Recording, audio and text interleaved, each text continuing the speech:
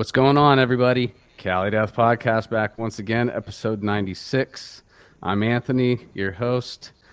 With me, as always, my resident homies and co-host Joel and Casey are with me tonight. The professor, unfortunately, won't be here, but we'll have him back soon.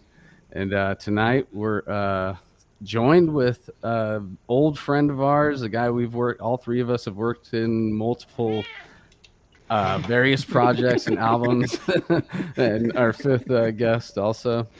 What's our fifth? Oh yeah, Knives This as well. is Knives the cat. We'd like to welcome Knives to the podcast. Yeah, This Knives. is an 18.5 pound cat is what this is. 18-year-old I'm sorry, cat 18 too, and a right? half year old cat. He's Yeah, not yeah. 18.5 pounds. It's about 12 I'm like, pounds. damn, it's a heavy Is that cat. heavy for a cat? 18 and a half He's pounds? been 18. He was that like 10 years ago. He's lost some of that girth.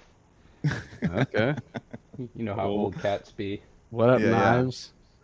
And what up to y'all? Like I said, we've worked with this guy many times, and we've had him on the list for a long time. Glad it's finally happening. What's going on, Zach? We got Zach Oberon tonight.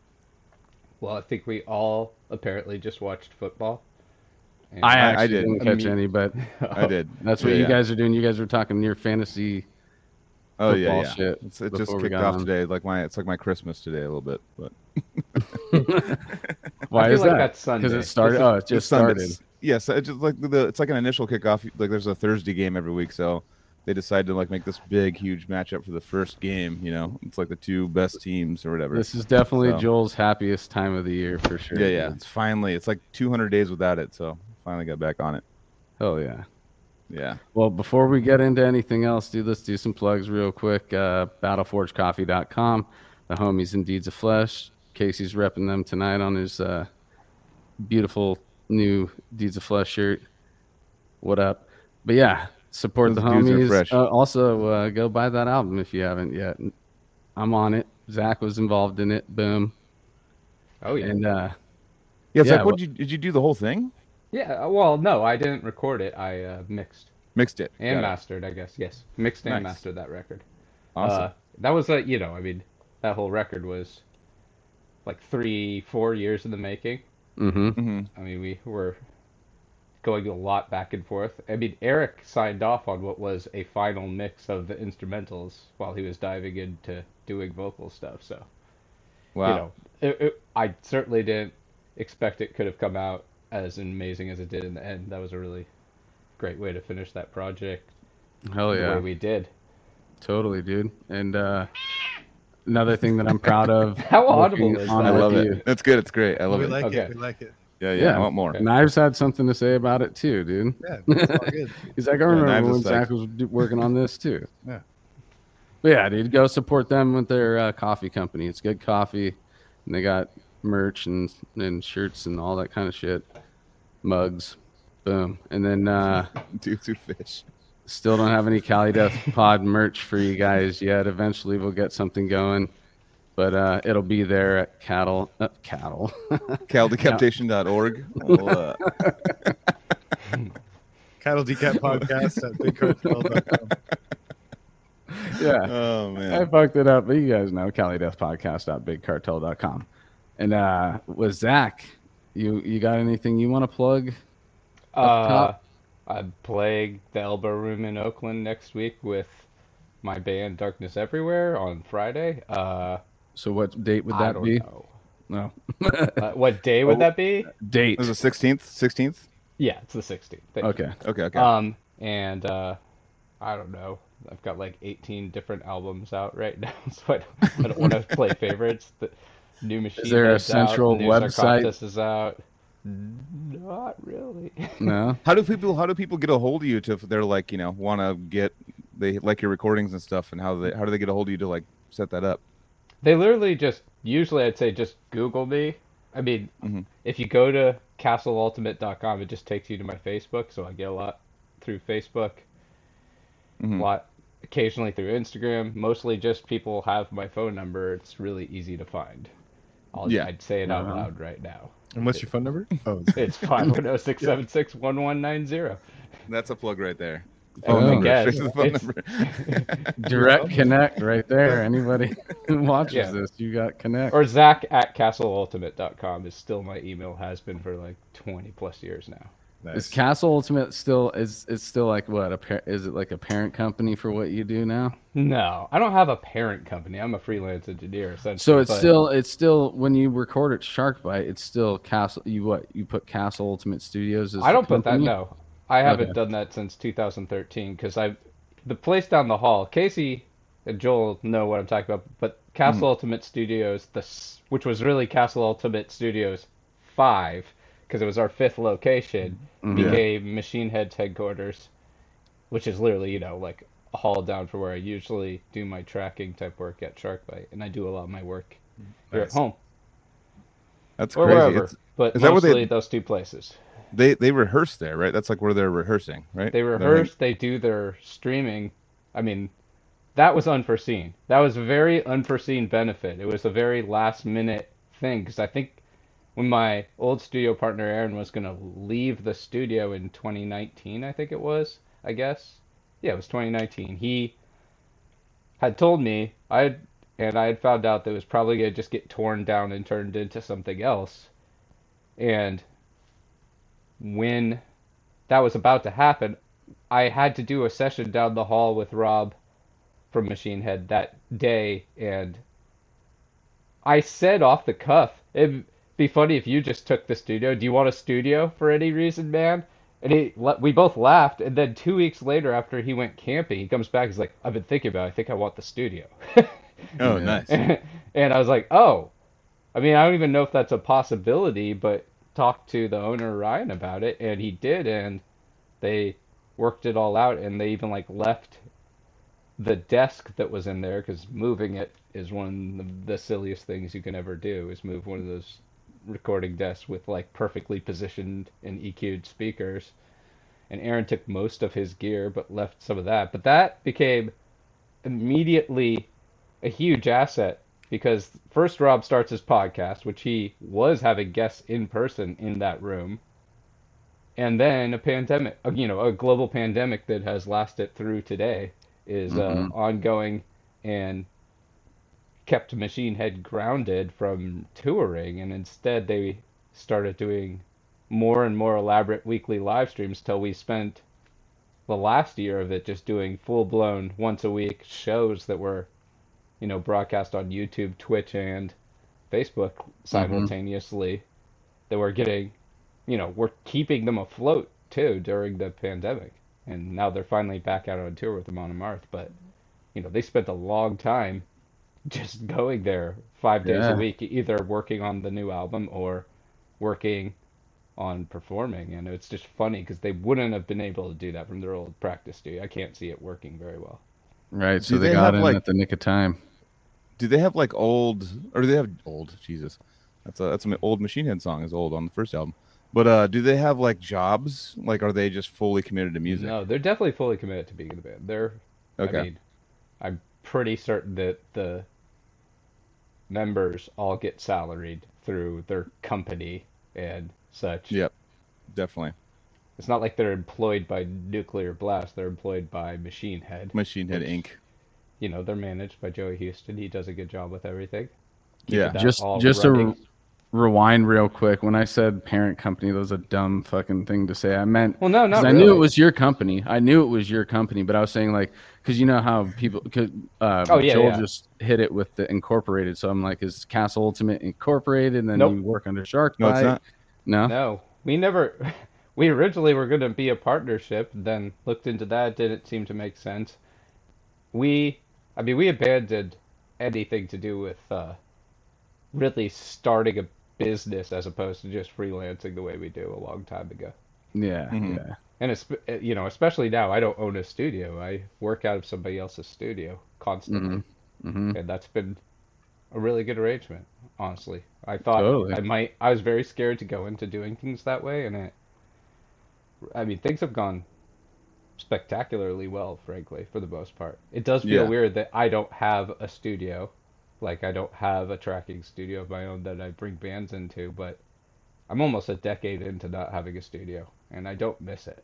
I do Yeah, not yeah. miss it. It started letting me focus on being a better producer, frankly. One question I actually wanted to elaborate on because I definitely told my dad this when you told me this, but you know Oh how they boy. ripped the board? They ripped the board out of the Oh yeah, studio. yeah. Yeah, yeah. So that was like the project that Casey and stuff and I were doing were like that was the last thing that was done on that board. So you said something By about me. possible, yeah, by you. I think Damn it. I'm just something kidding. else might have happened. But the one Well, thing it I was wanted to close. know, It might have been. yeah, yeah, no, and it was right at the war. I remember like you were showing pictures of it getting ripped out or something. You like posted something about that. But Hmm. I wanted to know like, did you get any more confirmation about the Pink Floyd thing you were saying, as far as like it was the wall No. was done on it or Yeah, something? I'm pretty sure the wall was mixed on that board. That was the rumor Jesus. I've been told a million times, so I'm pretty sure that's correct. I thought it was Dark Damn. Side of the Moon, and then I was corrected and told it was the wall. What's that? Uh, Some sort of a rock That's album. crazy though, dude. And So they what? had- It's just this it had that traveling one hit Nixie board? wonder. It's a one-hit wonder. Yeah, yeah. You know, what's it called? Another brick in the wall. yeah, yeah. I remember that's you guys like said that in the studio, and I just like, I was like, whoa, and I like looked at the board, and I was like, whoa, I like tripped It out on just the board. I was started like, to glow. yeah, Yeah, yeah. Oh, I gotta. It's like an important It's scrap board. metal now, literally. Fuck. He sold it for. I mean, the Scrap- thing. yeah, well, The yeah. board, I think he kept the channels intact somewhere. I don't know. I haven't been in a lot of communication. He's been doing a lot because it's not just the board he's replacing. He's, swapping out the floor. which That's is- crazy. I mean, to everything think. that's been there's been there since '98, and I think If he was wall like, the okay, wall it's was time. done on it, other albums were done on that too that you don't hear the rumors about. That's I can name a few more. I mean, like that'd be cool. I guess that I'm sure of. Oh, I shouldn't have said that. Now I've got to actually do it. Here, let me look it up. Let me look up some good answers to that. But So everything what's the story of this board? Like, Yeah, how did he Nothing. acquire that? I don't even know that he did. He bought the studio, so it's hard for me to say that. Anthony, I know so it about was that. already in there. Yeah, I mean the place was built in '98 by two guys that I've never met. Okay. I believe that's the story behind it. I'm And trying what are to you see if looking they up? happen to have. I'm looking up. They like albums done here, but I guess that's not something they keep on their. Oh, here we go. Yeah. Well, I mean, okay, so I know High on Fire recorded some albums there. Uh, The Blackening by Machine Head's a pretty good, well-known record. Exodus recorded there. Ghost in the City. All the American Steel stuff's been recorded there. Yeah, Uh, I'm just trying to think of stuff. I want to say there's been a lot more that I will regret saying if I'm like a little bit wrong, and I'm, That's all good, dude. I mean, as far as That's like cool, classic dude. shits, like After the Wall, was like Nevermind recorded there or something. Okay, I didn't say the wall was recorded there though. That's definitely not the Oh, case. no, recorded there. Yeah, you're right, you're right. Yeah, I know. that board is from That board. '78, but the studio's from '98. Yeah, yeah, exactly. As So it far was as I acquired know. somehow. Yeah, yeah. I know that. I'm terrible with the history stuff here. No, I was watching like a long time ago on HBO. Like Dave Grohl had like some sort of special on there, and he was talking about the board that he had, and I think it was something. I think a Pink Floyd album was on that as well, and a couple other ones. But he bought it for like 400 grand. Like that was like it was so like historic, and the Mhm. albums that it recorded that it was like for sale for over like $500,000. So that's where I was like, he's scrap metal now. That's like if it was actually the wall on that, not to discredit it, but if it was actually the wall I on don't it, I would know. think that'd be like $500,000. Well, You know. Trip, it's like, I don't think it works that way though. Like it's just like some one piece that was used on it. It's not yeah, like that's crazy. Your story makes so much less sense because it's one of those things that nobody actually. People think they care, but then they don't. yeah. I know a wall. I was gonna go very off on the whole like Pink Floyd energy in collector. buildings thing that you could maybe get hippy dippy and say the energy of some of those records stayed in there. Yeah, I can yeah, and will. yeah.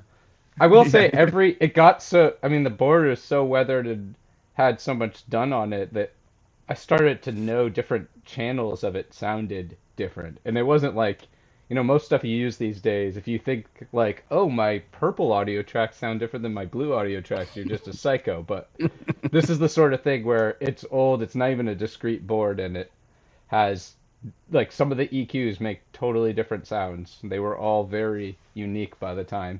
it was retired. So, you know. So now that it's gone, what are you working on?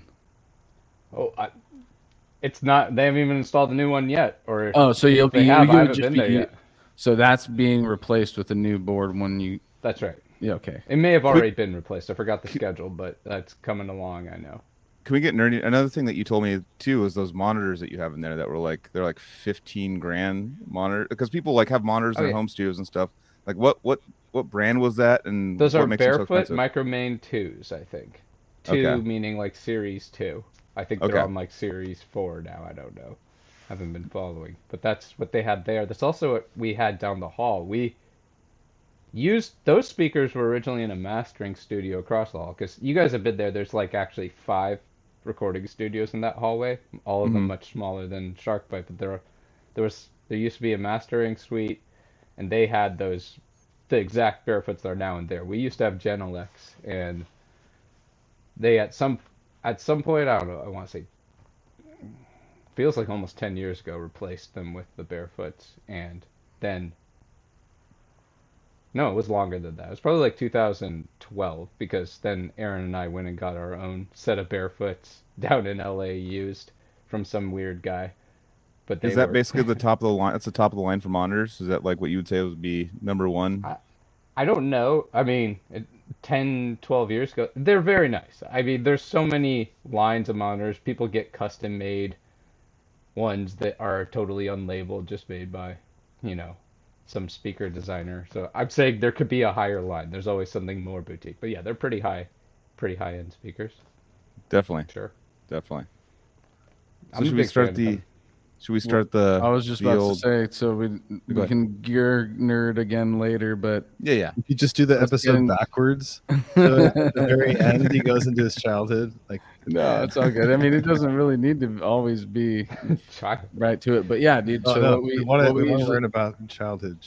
On the show, the first question I usually ask is, think of back to a time when you were a kid, and your attention was grabbed by hearing a song or a melody or something like that. Like one of the earliest memories you could think where music like became something more than just, background music. I think it was never background music in my case. I mean, I had a piano in the house. I want to say like, I'm trying to think how early to think this question, but I'd say the first thing that comes to mind in a weird way would be Moonlight Sonata, I guess. Okay. Like tried to learn to play that on a piano when I was like 4 or 5 years old. Mm-hmm. And I mean, I never really learned to play piano well, but that was the first instrument that was in my house, and I was constantly, as a little kid, just had these giant earphones on, like playing records. Oh, I remember I liked the Star Wars Disco album, if you guys know what I'm talking about. I don't, but that sounds awesome. Well, it's like all the it's like the Star Wars like played like galactic funk or something. Oh yeah, dude. I want to check this out, dude. Oh, it's like Cantina song and all that. You've heard it, I'm sure. Oh yeah.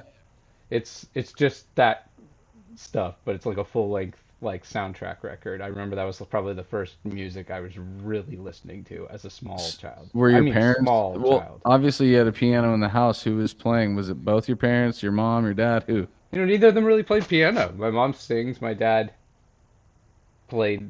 I mean, they knew how, but it was there. I don't know why we had a piano in retrospect. I guess because it's like the instrument people who are musicians always, use as a bass line. Yeah. But like my brother's a professional classical guitarist, and I never really liked playing piano. Piano bothered me from day one. It's not something. It never felt right to me. So your brother, how many siblings did you have? Just him. Just Andrew. Are you the younger, older? Younger. So he's like 4 years older than me. So he's already playing music around the house too at that time? Oh yeah, I mean, by the time I was 11, my brother was this guitar prodigy that was, taking lessons from some hotshot guy and impressing everybody. He'd always have the guitar out and just, yeah, to this day. I mean, anywhere he goes, he has a classical guitar with him and is ready to play. So was that kind of like looking up to Big Brother? You wanted to get to, because did you start? Did Maybe you pick more up the guitar? musical taste, because I was listening at that point when I was a little kid. I was listening to just like MC Hammer rap stuff, Mm-hmm, mm-hmm. pop music, Michael Jackson or something. And my Crisscross. brother Hell yeah. was into like, he had Led Zeppelin albums and he had just gotten into Master of Puppets and all that stuff and introduced me to like Primus and all the stuff I suddenly started hearing in like 1991 or so. And so that's probably when I got into more the rock side of things. Mm-hmm. I immediately grabbed on and then wanted, just wanted to know more and more and more. And by the time I'm 12, I finally started playing guitar. That was the next instrument. Okay. Well, no, I played like every little kid that gets forced into a band class, I like picked flute and played flute for years Mm-hmm. before I ever got into guitar. But the second I was into guitar, it became my primary focus in life, I would say, Hell yeah. almost immediately. So what was like the first song you tried to learn on guitar? Can you remember? I can't say like the first song, but it was probably Metallica stuff. I got really into Metallica really quickly. So he showed you Master of Puppets, and then it was just off to the races from there.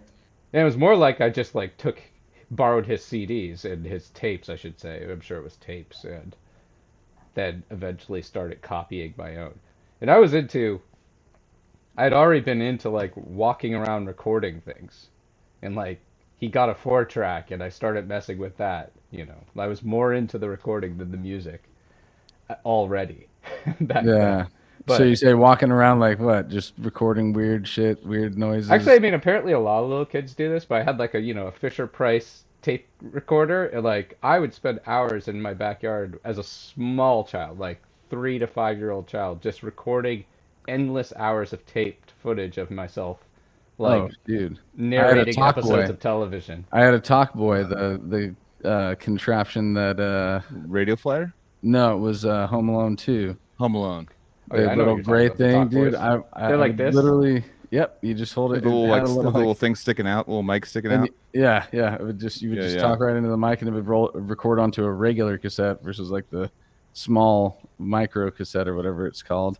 But One yeah, thing you dude. said, one thing you said that actually there was a video I saw recently, Zach, and it was of like a toddler or like a really young kid hearing Moonlight Sonata, and Oh, really? Interesting. and starting to cry, like listening to the music and just watching it and being all into it, and just tears started coming. Like, as a baby, not even understanding music or anything, it was just like hitting this person because probably genetically we've kind of like gotten into the whole. There's something that clicks with us with music that we can't really explain yet. But there was a video that's like super viral of this kid watching it, and he's just sitting there it's like watching his first live concert, and they're playing Moonlight Sonata, and he just starts fucking crying, but not like crying like get me out of here, like crying at the music, like whoa, just Yeah. understanding as a child this is a huge deal, I think it set me up for a lot of weird things Hmm. because I was so musically adept at this really young age that I think that also taught my brain math really early, like not good math, just basic arithmetic and such. Mhm. I took to so well that they thought I was some kind of like math savant, but I wasn't. I just learned way earlier than other kids. So I was way ahead of my grade level in like arithmetic immediately because it was music. I'm telling you, it was because, you look at keys and you're counting in your head without even thinking about it constantly. Mm-hmm. I didn't recognize that till I was older, but like it was pretty obvious in retrospect.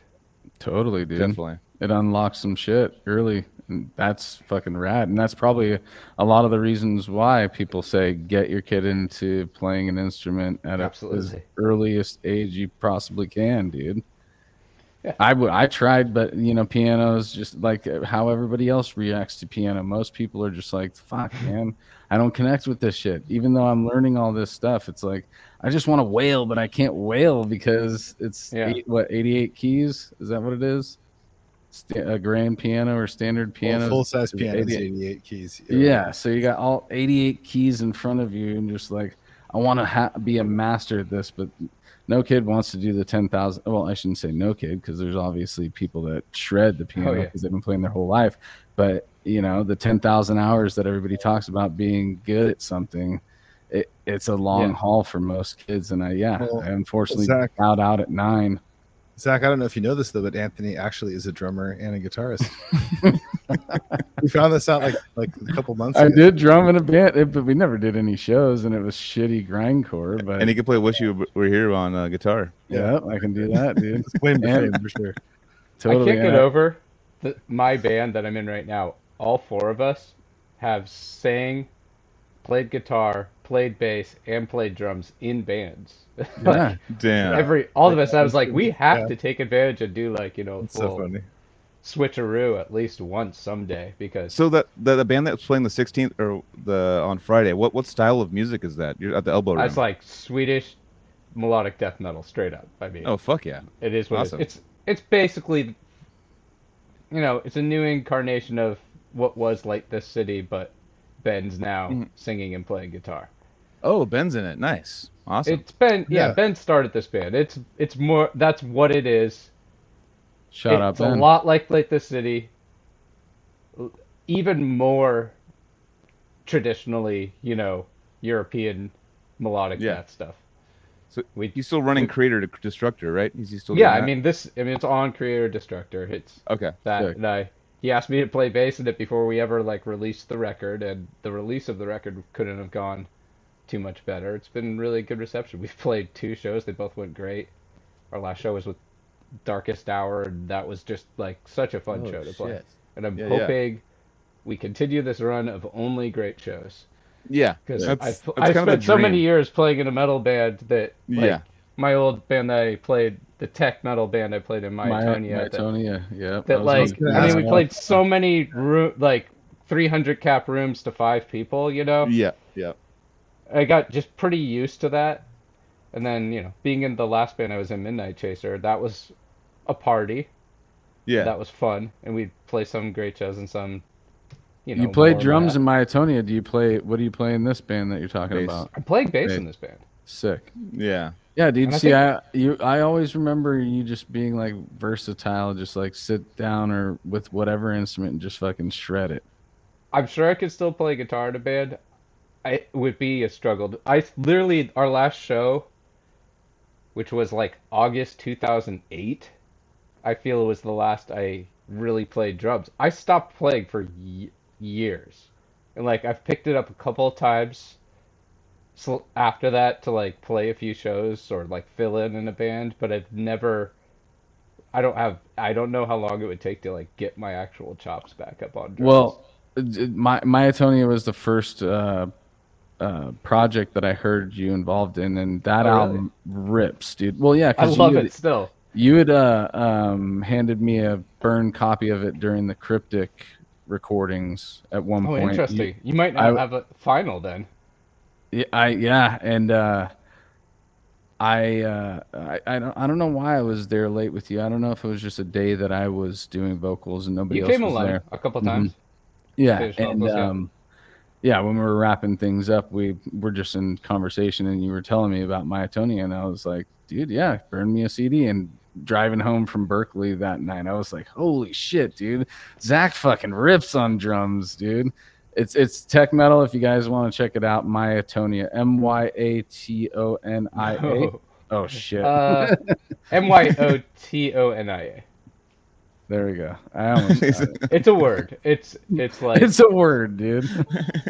It's like a self-titled album or whatever, right? Yeah, I mean the self-titled. There was a demo we put out, but that wasn't really the same band that we ended up being. What's amazing is the singer from that band ended up trying out to be the replacement singer in the band I was in after on guitar, the Midnight Chaser band, which is totally different genre of music. It's pop party hardcore metal, so it needs vocals singing, and I thought he was messing with me when he said he would try out to do it. I was like, sure, come try it. I didn't know you ever sang in your life. And then he ended up singing for us for years. Sweet. Awesome. I mean, I guess to this day they still are playing around.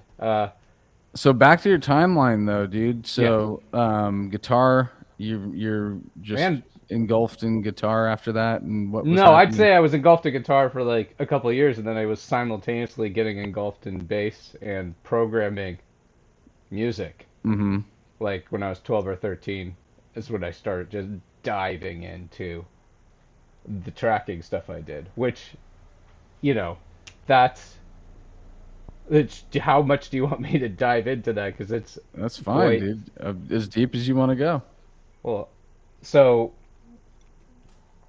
I got into a scene of literally like early America Online / bulletin board call up services of these things called mods, which are an old Amiga format of, you know, it's really hard to explain in modern terms, but like sequencing. Like it's not MIDI, it's like sample based DOS programs that you sequence audio in. Like And I a start, Genesis game, like a Genesis or something like that. I mean, no, No. it's like more like a PC computer. Amigas were just a brand of computers back then, but so that stuff you can see it's still all over the internet. It's still a scene. It's like a retro scene, and I'm not just talking like weird chip tune style sounding stuff. It was a whole way of creating music in the late '80s through the '90s, and that developed into quite a bit. That's a lot of why I was learning to play stuff. I learned to play drums way before I picked up drums. I was programming drums for years, and I started, really picking apart how drum beats worked and such, but I didn't play a bit. But I was playing bass and guitar, and I was making my own sample sets of guitar sounds and making, which is, literally, it's like you will make a palm mute and you'll decide how far you can pitch stretch that note, and then you had very limited memory. Mm-hmm. We're like talking like you had to keep your file sizes to about 256 kilobytes, but this is Oh, all wow. real audio, so it's pretty adventurous. And I was way more interested in the technical aspect, just being honest. Like, I was into figuring out how to cheat this system, which is, plays into probably plays into my interest in fantasy sports, but I was trying to figure out like how can I make a guitar sound real, especially like a heavy metal guitar or like bass or slap bass or something like that. I started making all sorts of covers and I started just writing original songs and you just post them, you know, and there was a whole scene of people that would listen to everything, and I found the other prominent metal and hard rock trackers from around the world. There's one I just talked to the other day who was a guy I knew, back 25 years ago from Sweden who went by the name of Betrayer, and like he was doing stuff that I was like, whoa, how is he doing that? How did he make this sound real? And I was like digging deep and trying to reverse engineer some of that stuff and then improve on it if I could. And eventually, making my entire own sample sets using all sorts of weird ways to cheat the system to like use strange. Uh, I'm seeing there's a question here in chat. Yeah, Yeah. I'm just What, throwing it out there. I was Optimus? waiting for you to No, catch I it. didn't Wait. use an Amiga. I'm just saying the format originated on Amiga. I started using just Mod Tracker was the original, and then got into Fast Tracker, Cubic Tracker, then did my last work on Impulse Tracker. The most important stuff I did was on something called Fast Tracker, but they're all the same thing, more or less. They just had different limitations. The original file format was only 4 channels, and when Fast Tracker came out, I think it was 6, and then the latest ones were like 8. But Do you still have all that stuff archived on your computer or hard absolutely drives? not. But they're Uh, No, I was about to say it's all on the internet, and I okay. hate that it is. I hate that there's like garbage songs I wrote as like an 11-year-old that are still absolutely accessible if you just look them up. Could you give Sure. like an example of like if someone like wants to understand what you're talking about? Because it Yeah, might. no, I posted a video actually about 3 months ago, I want to say, maybe Mhm. sooner, of just like one of the songs I did right after the first Nintendo 64 game that was I found someone on YouTube had taken a video of it actually just playing back in the original DOS program. with good audio quality. So I would link them to that probably. That's a really good link. Is there a well-known artist or something that someone can look up like easily, like to understand what something that, because I mean, even for me, like I don't even understand. It's all really what this sampled even sounds, sounds like. right? But you're Yeah, trying to it's mimic. sampled sounds. So like he's sampling each But note on a guitar, but 256 trying to make it natural sounding. So But if you play, such the low, So you asked me like how I did it? how you did it, or like if there's an idea. There's a few crazy people that- ideas. So you can't compress the audio, but what you can do is you can the manipulations I was doing was literally using absurd sample rates and bit rates. Like I would have like a snare drum that would be like most audio these days is either 16 or 24 bit, 44 or 48 kilohertz, maybe 96. I was doing weird things where I was using like snare drums that were like 7 kilohertz and 4 bit. Jesus. And I was EQing them in a way to make sure that it would sound right, and I was just working at it. So I guess that leads to the next part of this whole progression, which is when I was 15, I get discovered because I started doing a series of like Primus covers. Okay. And Midway, the video game company, was looking for someone who would put together music in this exact format. This is what they were using for Nintendo 64. Like Mortal Kombat and shit. Yeah, Midway. Yeah. The same exact. Yeah, Mortal Kombat's a great example because I'm sure all the music was done in the same trackers I used. I'm positive, in fact, because that's what I'm talking about. I'm talking about like if you heard about Nintendo 64 level music, like the style they were doing in that was this kind of tracking. Yeah. That was this kind of sequencing. It's real sounds, but it's pretty limited memory and it's DOS based more importantly. So like if you see this, it's just a bunch of numbers and letters on a graphical, but not graphical the way you're thinking of interface. I still find it very comforting when I saw this video from a little while back. I was like, wow, yeah, this is still really familiar and easy to follow. And I'm sure people would look at it and think it looks like the Matrix because it literally like scrolls down while it's playing back. And you're like, what the fuck is going on? Especially with the way I was doing things. It's like you would see notes, like it'd be like C sharp, but I was just using my own crazy twin language stuff to just put in things however I wanted. So it wasn't. That's just crazy with like such a limited kind of computer power. Like you could still like do that kind of stuff because I mean nowadays if you're probably doing those same kind of sounds or whatever, like 1 second of it is 256K. You know what I mean? Like not even. Exactly. Yeah, I know, right? Yeah, it's like the fact that you're making music with those samples at that such a low that's not memory, but just you're not taking memory. Any space. Memory is the term. Okay. It's memory. They call it memory because I mean, in the case of an N64 game, I mean, once it came to Fast Tracker, the size was theoretically unlimited. Not everybody's computer can handle like a 1 megabyte SOG at the time because it would maybe be an overload of memory. Because I don't know if you remember how little memory, like RAM computers used to have, like in definitely the early 90s or late 80s. But like, I mean, it wasn't a lot. And there was also DOS had this thing where it had basic memory and extended RAM. You can't always access the extended RAM. But getting off topic here, I'm saying, so that guy sought me out, has no idea how old I am, anything I'm doing, but he saw that I had a cover of a Primus song and pitted me against 10 other, pretty well accomplished sequencers. But I assure you that what we were assigned was make songs that sound like Primus. Everybody was fucked from the get-go because what they I'm a kid that's been obsessed with learning every Primus song on guitar and bass for a long time. Everything I'm writing sounds like Primus anyway at this point, right at this exact point. And more importantly, they were all trying to use basic bass libraries and weird canned guitar sounds that sound like a Yamaha keyboard from the 90s. And I was sitting there like making a song by minimizing how many samples I could make and manipulate, put my own drum kit together from scratch, just literally take a kick drum, miking it with a program called Goldwave for, Windows 3.1, just to date this even more, and then run some EQ, start doing those, start saving things in weird formats, just PCM audio. Sorry, I guess, yeah, PCM audio, like, I guess like WAV or AIF is similar, but doesn't even have like a file header or anything.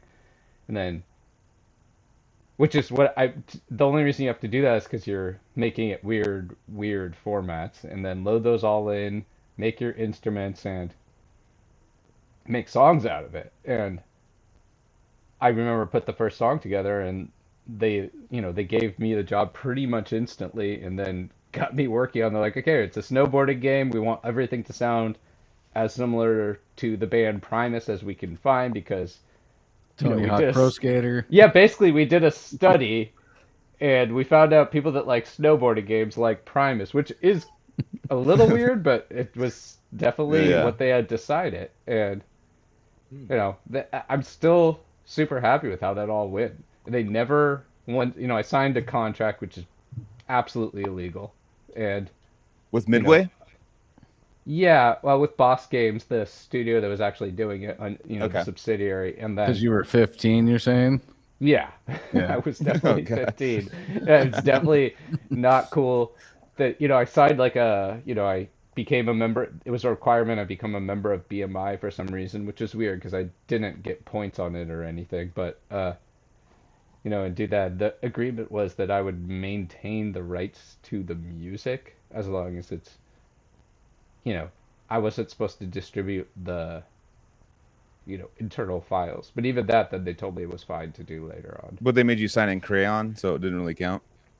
I mean, nothing counted. I was a minor. The money, they paid me real. Oh, they paid you? U.S. dollars. Oh, no, yeah. It was my first real job, so that got me microphones, mixer, car. And, awesome. That really started this whole path into how sick recording. Is that, dude? Most 15-year-olds start working at like In-N-Out and shit, dude. And this In-N-Out, that's a high job for 15-year-olds. Yeah, I was about to say maybe not. That's the best fast food place you can possibly. Well, all right. David and I in the chat, Warbreaker in the chat, shout out. We worked at Submarina, and that sounds more realistic. We had some sweaty hot summers, dude, making sandwiches. I did do stuff like that because this dried up real fast. We did one more game, and at this point it's 1998, 1999, and absolutely PlayStation and CD audio and just normal music is starting. And I knew this was coming. This job was not gonna last or anything. But I mean, I did the next game, which was a driving game. They wanted me to make sound like ZZ Top, which didn't go as well musically, I felt, but they were happy. And then, as far as I know, the whole studio folded. Like the developer studio, Midway, I think may have been bought by Activision at this point. But so that relationship just ended, as did the entire format. And I mean, most people, it's abandonware. It's it's part of the retro internet that people get really excited about sometimes, chip tunes and all that, but it's not. That's right here. That's what David was saying, that people are still today. There's still people using. Oh yeah. Yeah. I mean, it is. You're reading here in the chat. People are still fascinated by it, but no one's. I shouldn't say that. I don't know enough about it. Maybe people are still producing music in it. I mean, I know Moby did stuff in it, and Trent Reznor did stuff in it. Yeah, retro is always a thing. Like retro, going back to something's always a thing. Like it's always going to come back. Yeah, there's nostalgia and like the whole cassette scene coming back too. But I think that we all also appreciate like the history and things, and so going back in time and doing it the way it used to be is kind of a cool thing for even the newer generations to try. Like it's so easy on the computer now. Why not go back to how like the seedlings of all this digital age, or not digital music age. And yeah, dude, I think it's cool because it's more of a challenge. Like you were talking about how it helped you, or actually not this, but like just the way you develop your mind while you're doing these things, and like making things harder for yourself makes you never even heard of this. I never even heard of this before he even mentioned it. So it's like something I'm learning just off the bat. Well, I mean, it's even before that. It was like, sampling records on the basic, 4-track recorders that he was talking about, and making your own beats and whatever with the samples and manipulating the samples too to bend things into your favor and kind of mold something that's already there. I totally get it. It's just like the beginning of the internet and the computer age for, everybody having a computer in their home. You let your teenager onto the computer. God forbid they'd be looking at some other bullshit that's not going to make their brain fucking develop. Probably porn or something like that. It helps there wasn't porn. I mean, there basically wasn't porn when I was a kid on the internet.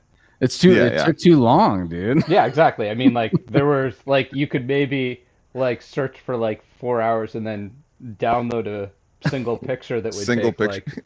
Yeah. But I'm talking, like, call up, you look in the magazine, and there's, like, back of the magazine, it's like there's a bunch of bulletin board services, and I'm sure the true, like, actual nerds in here have any idea what I'm talking about, but that's a real thing. My dad actually used to be, like, in the 80s. He's a programmer in the 80s. My grandfather actually was a programmer on the original Cray computers, like the ones that use punch cards and stuff. But like my dad like literally said that there was a computer coming out that literally had, not to get too nerdy on this, but that basically they were like, oh, they're releasing this computer. It's got a 512K hard drive. And my dad at the time was like, why the fuck would you need that much space? By the way, that's a half a megabyte. And my dad was like, that's now our computers insane. have 512 gigs. Oh no, I mean, our terabytes, have multiple terabytes. I mean our phones. Yeah. It's like literally 512K, a half of a fucking megabyte. Where my dad's like, no one's ever going to need that much space. I don't know why they're doing this. And like fast forward to like, yeah, our phones can go like take a fucking thing to the space. Well, the space. It's really like the advancements in what we like. What Zach was experimenting with is just us trying to like figure out an easier and easier way to do things. So what do? We develop more technology and it exponentially grows, but we're still never going to be satisfied, dude. The software I'm using right now came out and was around right about this same time too. Meaning like Cubase is one of the oldest programs. Cubase, Pro Tools, and Digital Performer were like probably the big known ones in the mid 90s that, a fancy studio that had digital stuff would have. And Cubase was the leader in like MIDI sequencing, Pro Tools more in the like recording albums way. Now everything does everything, but like this was a very niche thing. I didn't know it was niche. It was just the only thing I could do. And I didn't even have the nice equipment. Like I bought like everybody who was into gaming or anything had a Sound Blaster. Do you guys ever remember the term Sound Blaster? You're the right age that you would know what that is. I do remember that. Was it a? I do too. Audio card? Was it? Yeah, the audio card Sound Blaster was like the good one. I couldn't afford the Sound Blaster. I bought the knockoff, the Pro Audio 16, I think it was called, and like suffered through using that, which was incompatible with like most games and such. But luckily, this stuff had worked fine with it. But no, I really, really dove down this rabbit hole. So, did you pay attention to playing instruments outside of that too, or did you just mainly? Oh, absolutely. Well, yeah, you'd have to be sampling all this stuff too, so because you said you were making your own samples. That's right, and I mean, I started taking lessons from guitar lessons when I was right after I turned 15, and I was taking those from Alex Skolnick, the guitarist from Testament, who's now back in Testament, but he was at the time out of the band, and otherwise I would have never had that opportunity. And I ended up taking lessons from him till he left and moved to New York when I was like 18, maybe. Yeah, I want to say I did it well past when I left high school. I kept doing that, and that was very important because that taught me. I was screwing around before then. I was never serious about like learning, and never serious. And I was a fan of Testament. When I saw, he put just an ad in the paper, I wanted to do it immediately. Yeah, Gathering he's such a well-versed guitar player. So I said 98, 90. No. This is 94. 45, probably. Oh, okay, earlier than that. Okay. Wow. Yeah, I'm Jeez. 41. So so it was before they released the record Demonic. I know that because I brought him that CD and watched him listen to it for the first time he had ever heard it. Because he was Wow. curious. When I told him that, I was like, hey, I got the New Testament CD. He's like, oh, really? How is it? Because they were in a bad place at the time, I think. Mhm. Are you I still don't in really touch with know them much. after all these years? Are you still No, in I touch? saw him once when I hanging out with Rob at the Testament show and came up and chatted with him for a while, but no, we haven't spoke too much Okay, gotcha. over the years. So, Not since we left. I went to they played like a big blowout last show there's a studio called Jackson Street Studios that was in Oakland that apparently every band you've ever heard of was rehearsing at. I didn't really realize that at the time, but like anything that came out of the Bay Area in the 90s was at this place, which I believe had a serious fire at some point, but Oh shit. I wasn't there then. But I originally took lessons at this little guitar shop in Berkeley, but then he moved to his rehearsal studio at Jackson Street, and there was a huge blowout show at the end that, all sorts of Bay Area thrash legends were at, I'm sure, and it was like the going away party sort of thing. definitely. Yeah, from then to then. I never That was really asked important. where you were growing up. What city Oakland. were you? Oh, just I- Oakland. Yeah, I've never really. I mean, I'm in a different city now, but you guys are local and realize that it's basically the same place. I've been in Oakland, California my whole life, Mhm. basically. I moved here to Alameda, I guess 12 years ago at this point, but it's across a bridge, Yeah. yeah, 2 minutes from Oakland. So definitely. So what? To take it back to the recording real quick. What you said, Castle Ultimate 5. So what number was the Emeryville studio? Emeryville was 3. Okay, I was. So I gonna mean, the guess original 3. studio I was just at today, literally. Like the 2002, we opened the first studio after, and I mean, I might as well just finish this progression for you. I'll do a quick version here. Oh, it's all good. I kept recording, started recording more and more bands in high school. I was in a lot of bands. I mean, I was playing a lot. I was recording the stuff I was doing. I, you know, you, I know you mentioned on this podcast before it got brought up that I recorded. I think the last album I did like just at my parents' house was Shut It Down by Animosity. But I had Shit. done a bunch of other records at that house after I had moved out, moved back in when I was 19, and stayed there, just kind of developing more and more stuff with the studio stuff until me and my best friend Aaron decided we were going to go in and try to actually build a legitimate recording studio at this rehearsal at, the biggest rehearsal place in Oakland that's still there. It's called Oakland Music Complex now. It was called Soundwave Studios at the time, which Soundwave Studios still exists, but it's like an hourly rental place. All of this is still there. I was rehearsing for the city tour I did 3 years ago in the same room that used to be my control room Trip. up What on a the third trip. floor. So yeah, we rented out rooms 311, 313, and we're in pretty much ground floor when they had just started renting out that place to. So tell us the Rehearsals. Animosity story. How did you hook up with those guys? How'd you cross I think paths? he had heard. I actually heard him tell this story. So he had heard my band, Ultimus, which was like a semi-joke butt rock band I was doing, where we would write. I don't know how to describe it because it wasn't necessarily intentionally comical, but eventually it was. Like Yeah. it was over the top, silly White Snake, Iron Maiden sounding metal stuff. But I still love when I hear those songs back. I'm like, God, some of the shit we wrote was fucking hilariously Yeah, good. you guys It were was really good. serious about it, but at the same time, it had a fun, comical. It developed from Vibe. what was supposed to be a ska band. This guy who was a super fan of me in what ended up being the bass player's band, but the bass player is actually the saxophone player in the popular ska band I was playing in.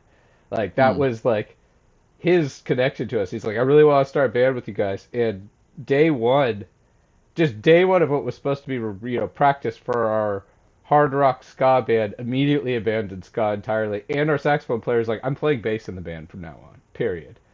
and you're playing drums, Zach, and he's playing guitar, and that's it. And then, that turned into us getting the drummer who ended up being in Clearing Arm Skies and Apiary and all that stuff. And actually being like a kind of real band. We played real shows, which in retrospect is amazing. But Naveen had heard that. Or no, I shouldn't say no. I think Leo, the singer, or his brother had heard it. They had just recorded a pretty, I don't want to throw somebody way too far under the bus, but a pretty horrible sounding demo that was like some old guy's analog straight to tape studio, which just didn't suit at all what they were doing. They weren't, I don't, they might have been the first like straight up blast beat death metal band I recorded, but they weren't the first metal band I recorded. I had already done the Abhorrence record, which is the Santa Cruz band that, as far as I know, never technically broke up. Maybe Brandon, did, sorry. Brandon was just commented, yeah. I had done. Oh, is he in the chat right now? He just on my Facebook thing. I just posted that we're live, and he's like, "Fuck yeah!" and he's in here somewhere. Yeah, Brandon Fitzgerald, right? Yep. And I'd done that. I'd done I had completely. What I had done by 2001 is like completely take over the ska and pop punk hardcore scene of that part of the Bay Area. Everybody wanted to come do our albums with me. The first thing I did on a label actually was a band called. It was one of two bands. I can't remember which, but one of them was this band, The Program, came and did an album, and it was on Jamie Josta's label. I forgot what it's called. Stillborn Records, I think. And then I did some other ska band that was on Orange Peel, and then I was like, okay, this is serious. I'm finally making enough money that this is viable, that we could pay rent. And Aaron had just, he went to recording school. I never went to school, but he went to recording school and had just been graduating, and I think we first rented in August 2002. So it's a little more than 20 years ago. We had the first place where we stayed till 2005, did all sorts of stuff, And back then we were just booked every day of the month because it's him and me, and both of us didn't have like a secondary place we can work on anything. So, we're going to be there if anything I'm doing production with the band was in there. And then we had a problem the whole time that we were there, that it was so noisy there. I don't know if you guys have been to a busy rehearsal studio, yet alone the most popular one in the East Bay Area by far. But when there's like 80 bands, a lot of them serious ones, like High on Fire could play on the other side of the building, and it would make it possibly bleed into a recording we're doing of some acoustic guitar or something. Right. So it felt very unprofessional from the get-go. And we had built a floated floor and an isolation booth. It was just kind of all in vain. It just like, you can't stop. We had a guy named B Legit next to us who worked with E40 a lot. Oh, and, hell yeah. Was doing all, but like his bass was just like intoxicating you while you're sitting there trying to work on something unrelated. So we loved the environment. It was a really good time, but we always had our eyes out for like a new place, and we were really actively looking at a few things when we found a place in Oakland. There was a totally autonomous studio, and ended up being the worst decision we ever made. So this is Castle Ultimate 2 right here? Yeah, we signed a 5-year lease, and we made it like 5 or 6 months there until we were like, we have to do anything to abandon ship and get out of this lease. It was hard. It was one of the hardest times to deal with because there was issue after issue. Cops were getting called on us constantly because of noise complaints, because there were apartment buildings above it. Mind you, this had been a studio for, 10 years before we took it over. The problem we didn't anticipate is that studio was not successful at all. And they weren't having bands. And at that point, we were bringing in people 24 hours a day. Right. And we were both just wanting to go. And we hungry, couldn't. yeah. And it was problematic. And then we eventually found that Emeryville spot, which always, like, from day one, I was like, this place looks like shit. But boy, this works, Like, there's no one's going to bother us here. It's a good location. It's actually pretty big and set up real well. We had an ISO booth. We had the live room. We had kind of a second ISO booth if we wanted to. Yeah. No bathroom at first. We built our own, which was a huge disaster on its own. But other than being dirty as hell, that place actually worked pretty well for us. It was our first, my first real recording experience. Copper crabs in the house. Oh Yeah, yeah. what up, guys? What up, guys? What's up, and- girls? Shout out Naveen and Cheney. Love you guys. Love you Oh, guys. it's funny because Oh yeah. that just came up in what you were just asking about. But yeah, so moving forward, then, like, that's the place you guys were at. But all three of you, I think, I first recorded at that Castle Ultimate. Number 3, yeah. Number Okay. 4 was actually, I mean, definitely my favorite or second favorite of the places. Because, I mean, the place we were at now is really cool. This place was an unbelievable deal for us. And it was too good to be true because the same thing that happened at the second studio kind of happened here. It just took a lot longer. But, we go there, and it was in Fremont. So that was a huge pain in the ass. That was the only thing that was pain in the ass. It was an awesome studio. I think, yeah, Casey was definitely there. I don't That's the know. one that we did. I did the guest solo thing. Yeah, you did guest Okay. guitar solo at. I That's loved that place. that was a cool spot. I think Anthony made it out there. Yeah. I thought, Okay. for this one right here, Continuum. Yeah, that was Continuum. was it in Fremont? No, I thought that was No, in Oakland. no, that was one near at my Mex- current studio. Yeah.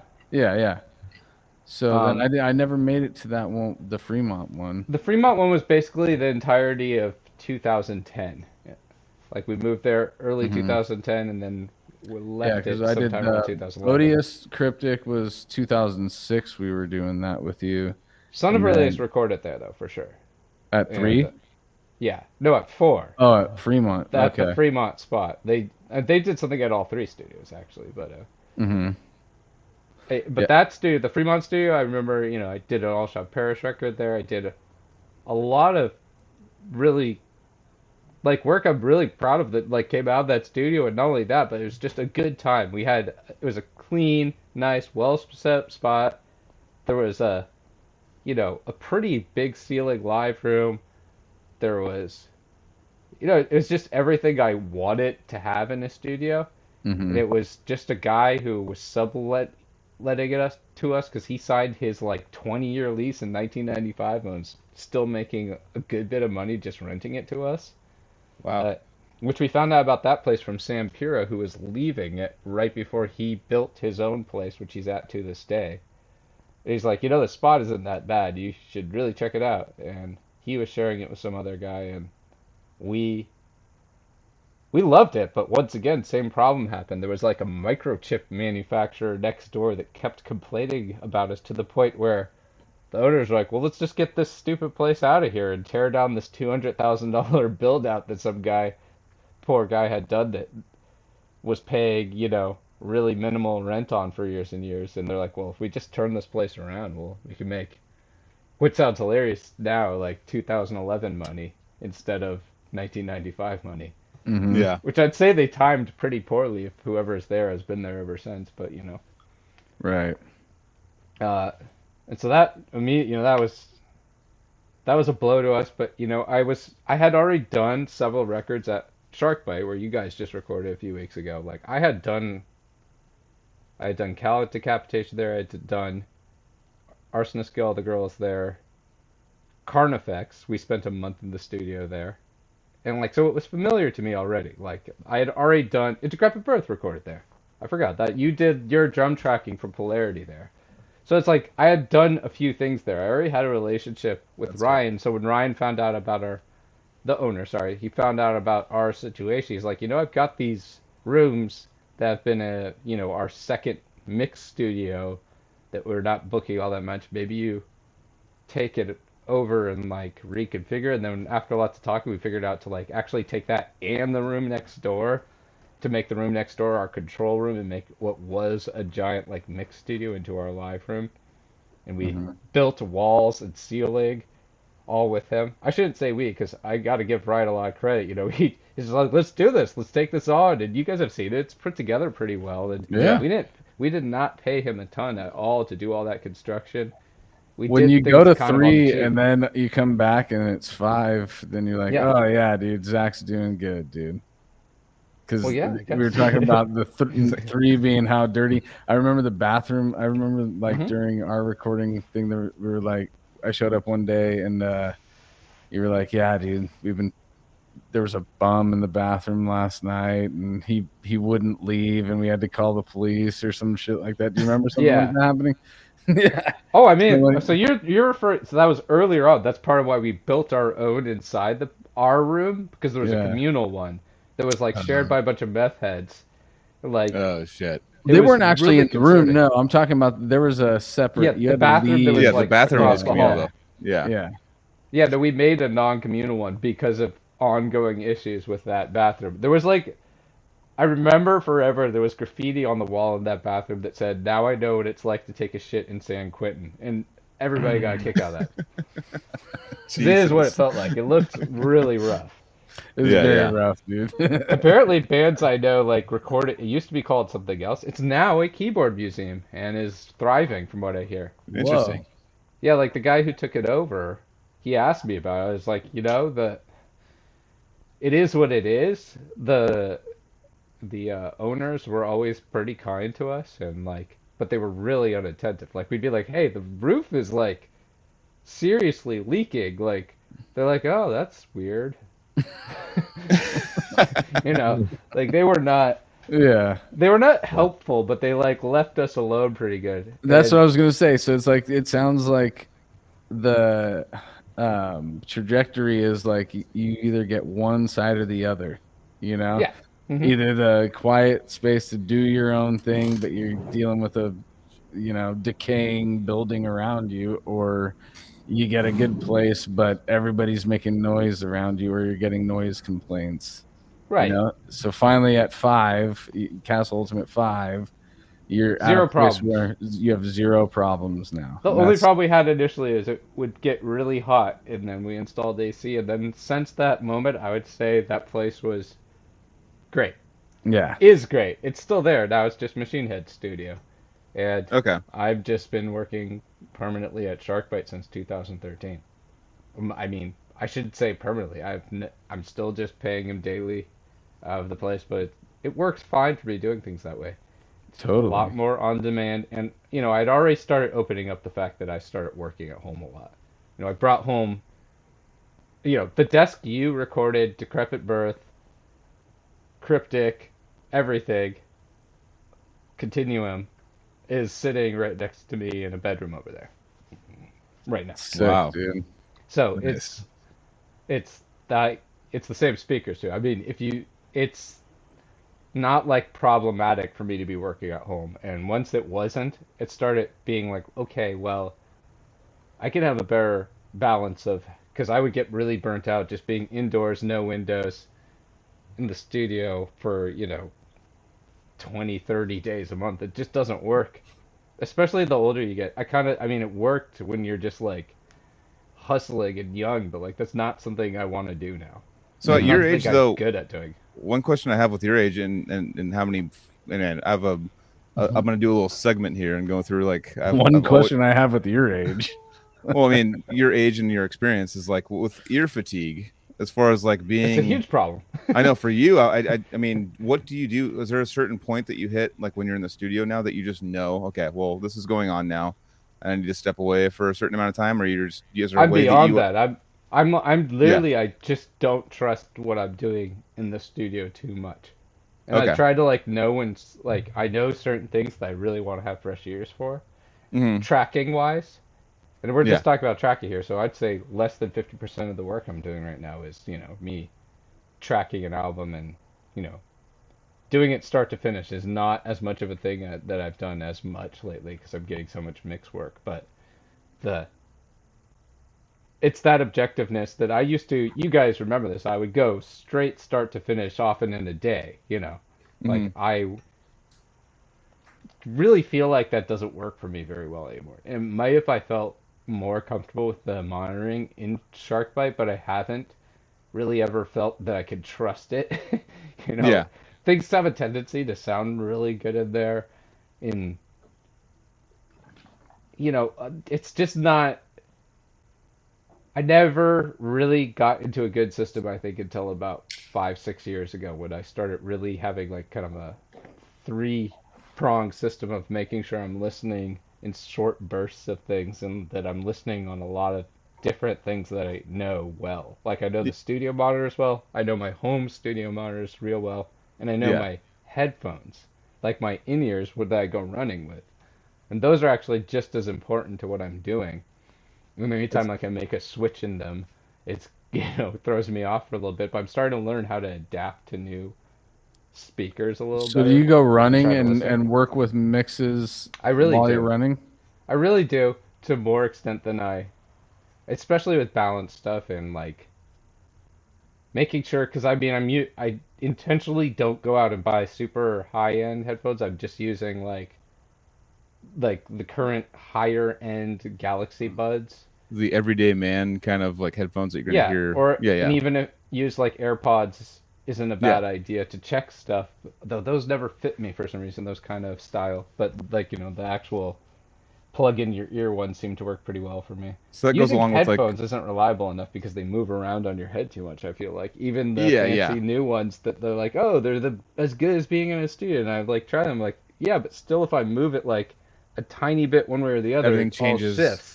Yeah. So it's kind of like they sound great. They're great for listening and having a good time, but I've never been one that thinks that you can. I mean, going into your car too, like going from those studios, those we talked about, those barefoot whatever $15,000 monitors, like you're going from those to like an actual what the everyday person's going to listen out of, So like kind of to David's question, he's asking about like, you can't like rely probably on the monitors too much until like you bring it out of the studio and then you go in to like a real environment, correct?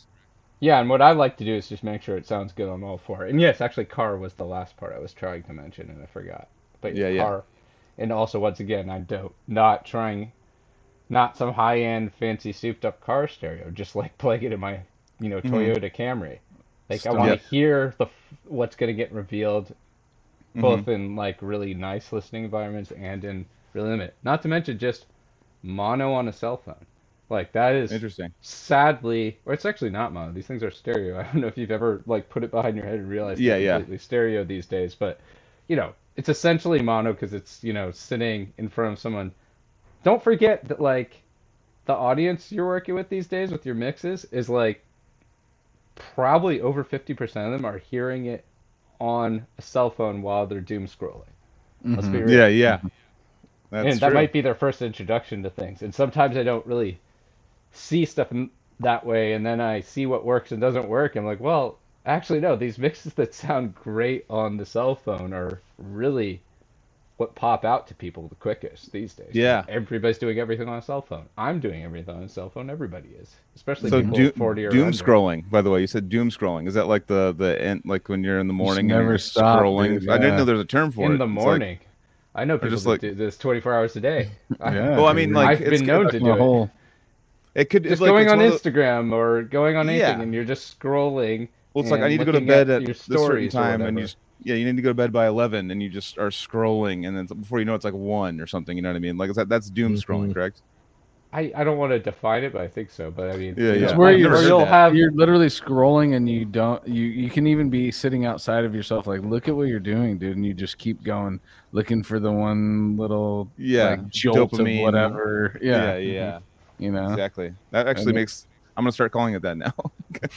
It is. It should be. I'm sure one of you guys can look it up in the dictionary. Like it's literally probably. You find it in like the Urban Dictionary right there. Yeah. No, I bet it's in the non-urban. It's probably in the Webster now. I'm serious. That's a well-known really? term. I've never even heard that. I'm looking it up. We can't talk about this and be wrong.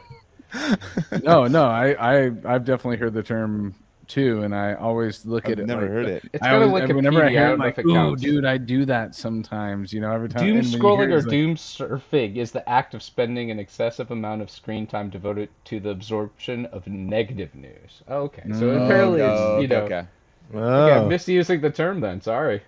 I'm coming close, but like we call it zombie scrolling, dude, where you just like scrolling. Poon scrolling, bro.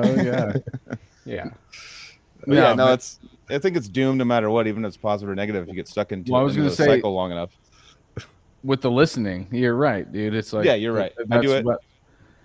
you got to listen to something. You're going to listen to it on your phone first because that's the quickest it gets to you, dude. That's just how society is now. So as a producer, engineer, mixing, mastering, that's your profession. Like you have to adjust to the current Oh state of yeah, affairs, dude. absolutely. I mean, I see people fail to do that constantly, and you know, everybody gets stuck in takes, and I think it's helped me not completely disappear. You don't see many engineers and producers that like actually stick around for various reasons. Sometimes people burn out, sometimes people do what we're talking about right now and they just like completely they'll get negative energy around new trends and instead of adapting to it, they'll just get stubborn about it, you know? Mm-hmm. Or be like a guy in the early 2000s being like, "No, only analog sounds good." It's like, "Okay, but you really think that's where this is going?" You know? Yeah. And now you can't even buy tape. We had tape machines in Sharkbite, and less people use them to the point where he just put them in the attic. We have, you know, a nice Atari and I forgot what the other one is, but he has them, and they were so unused, and it's so difficult to get like fresh tape for them, and it's like nobody actually cares Yeah. at this point. No, that's And, actually one of my. I mean, talking about your recording and stuff. You know, like getting a recording with Zach. One thing that Zach is really good at is just like all the filters or whatever that you think you have. Like he's gonna tell you like straight up, that's why you, that's not like making sense in this format. Like he'll just give you like the honest answer. He's not gonna be like, let me rub your shoulders and tell you that's gonna be okay on analog. He's gonna be like, no, it's not gonna sound great for what you guys are doing. I don't think that's a good idea.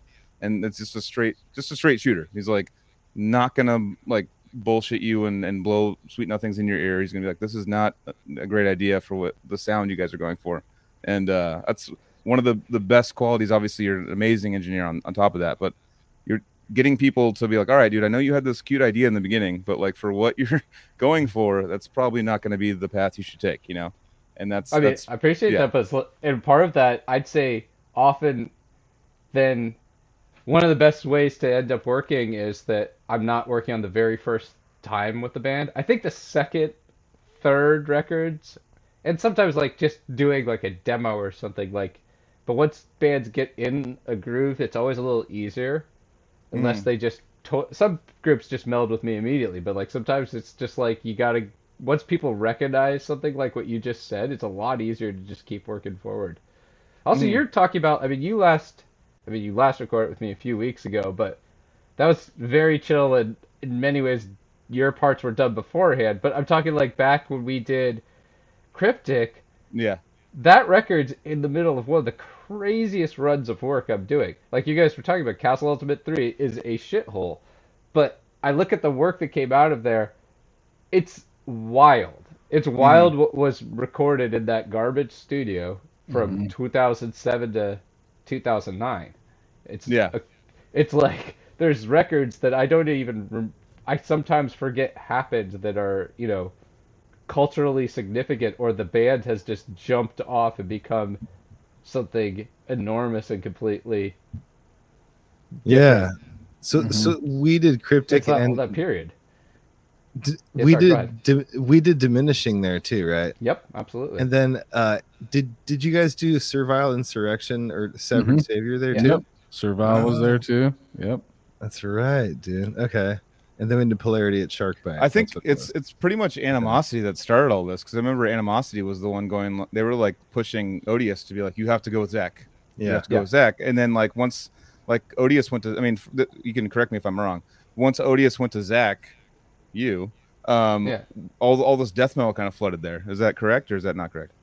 I'd say that's not correct just because I think that the band that was really actually getting me tons of death metal work was All Shall Perish, who we start working Okay. together in 2002, Okay. and that led to tons of death metal before then.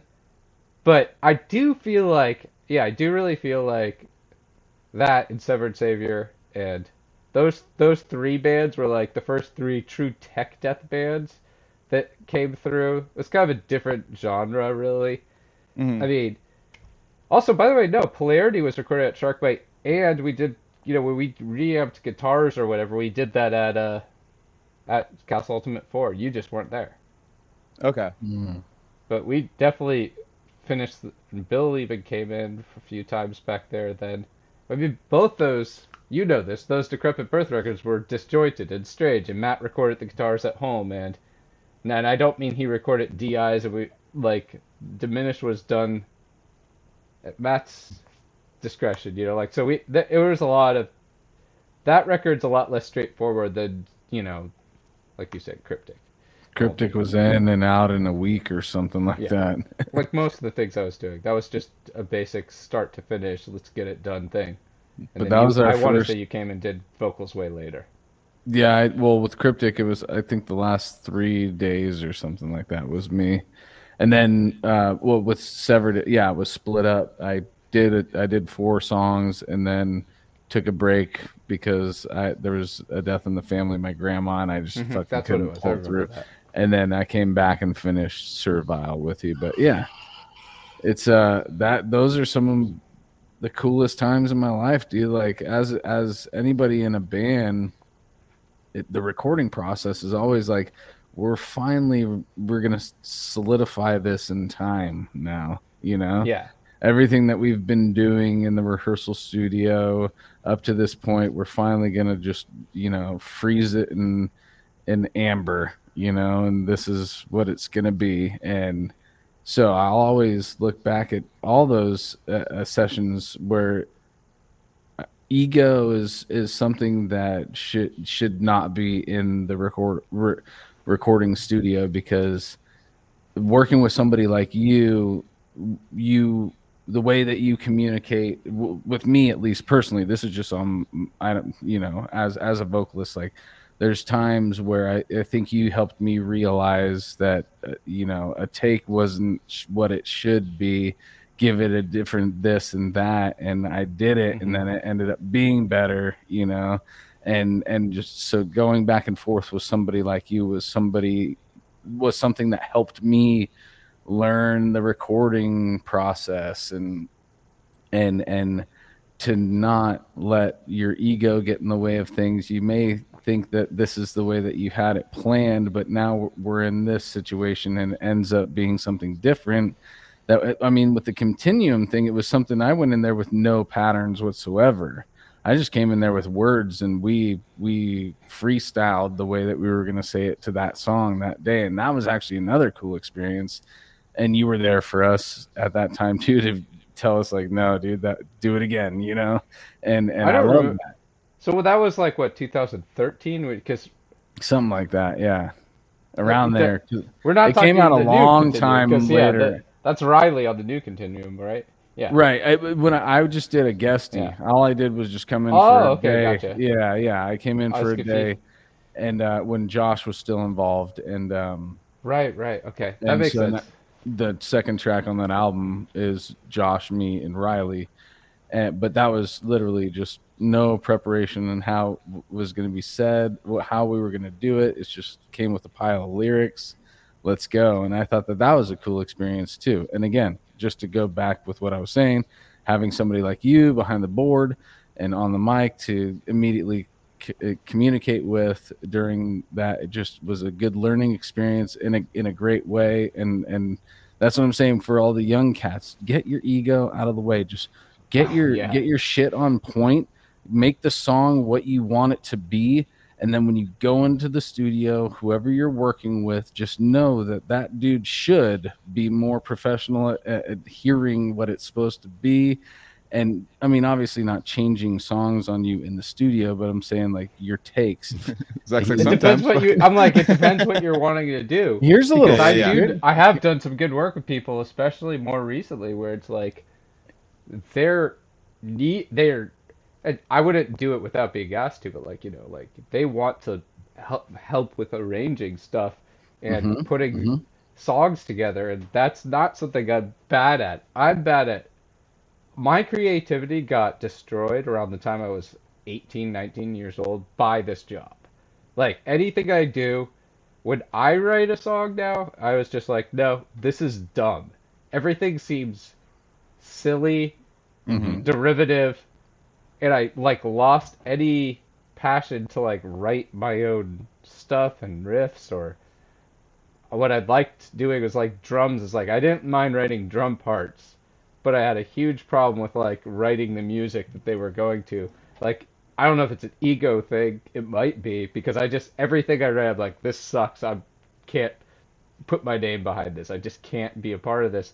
And so it's like when other people bring me parts of a puzzle to put together, I still feel I have a pretty good knack to help them put that together well. I was going to So- bring up actually to have you guys together right now. I don't remember it fully, but there was a part in the last song, Collapse of Recreation, Joel, that I think that Zach actually played on bass, and we didn't put him in the liner notes because Really? we had it No, one no, way. I My- think you're mixing my it up memory with. is like we had it planned one demo. way. It was a demo. We did the demo, and Dan did a little bit on bass. Because it was so fast, I couldn't do it. My memory is Zach's like, dude, you should play it like this, and he grabbed the bass and he did something. That I mean, different. he did that with All Realm. And then actually, liner notes. Casey actually ended up fucking nailing that acoustic part. Remember that, Zach? Zach Yeah, actually no, was like, I wrote a post Yeah. about that because yeah, it was literally one of the funniest things. yeah. All of us played it. yeah. Carrie says Joel should play this part. We were hoping he'd play more stuff. Let's have Joel try it. Joel immediately picked it up. Was like, okay, now you're better at it. You do it, Carrie. Carrie Yeah. works on it for a while. It sounds easy, but it's actually pretty hard Super to do hard. at that speed and click because Yeah. it's delicate. BPM. You can like Yep. accidentally pick too hard. And then while he was doing that, I played a weird simplified version in the room. Mm-hmm. And so we've recorded Carrie's, but then Carrie's like, why don't you try, Zach, go in there and try the simplified version. I did that. We were like, okay, cool, that's better. Let's use that instead. And then somebody was like, well, what if you did just the embellishments? And I was like, I can't. I haven't played fingerstyle on a guitar in a while. It's kind of difficult. I could do it, but it would take practice. I was like, wait a second. Can't Casey play this? Casey's in the room. Why don't we have the best guitar player in here who actually has this delicacy to do this, to try it? And then Casey obviously had it. I mean, I just had it was right in your wheelhouse of playing. Well, you were playing it like all sick, like classical with your fingers, and I was like, oh, I could kind of do that, like kind of like fake it with a pick though.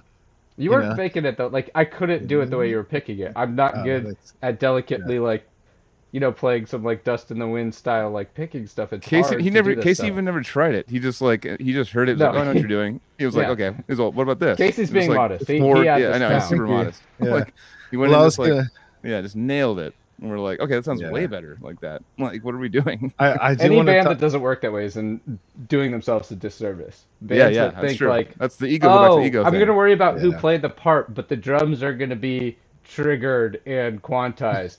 Yeah. Like, Yeah, yeah. what are we talking about? Just like if Yeah. unless you're gonna really be like, oh, we all have to be in the room and play together. man.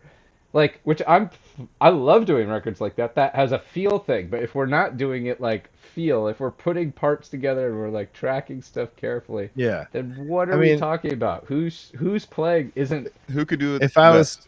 was Yeah. recording and then this Anthony just came in and just shredded me on the drums, like I'd be like, fuck this, dude. I wish I could, But dude. dude, That'd be I so just- sick. I just want to say I can't share things because I've tried before and I fail super hard. So this link in the chat here is the I don't know, Joel, if you want to share it, but that's Yeah. us in the studio with you, Zach, doing Shit. Cryptic.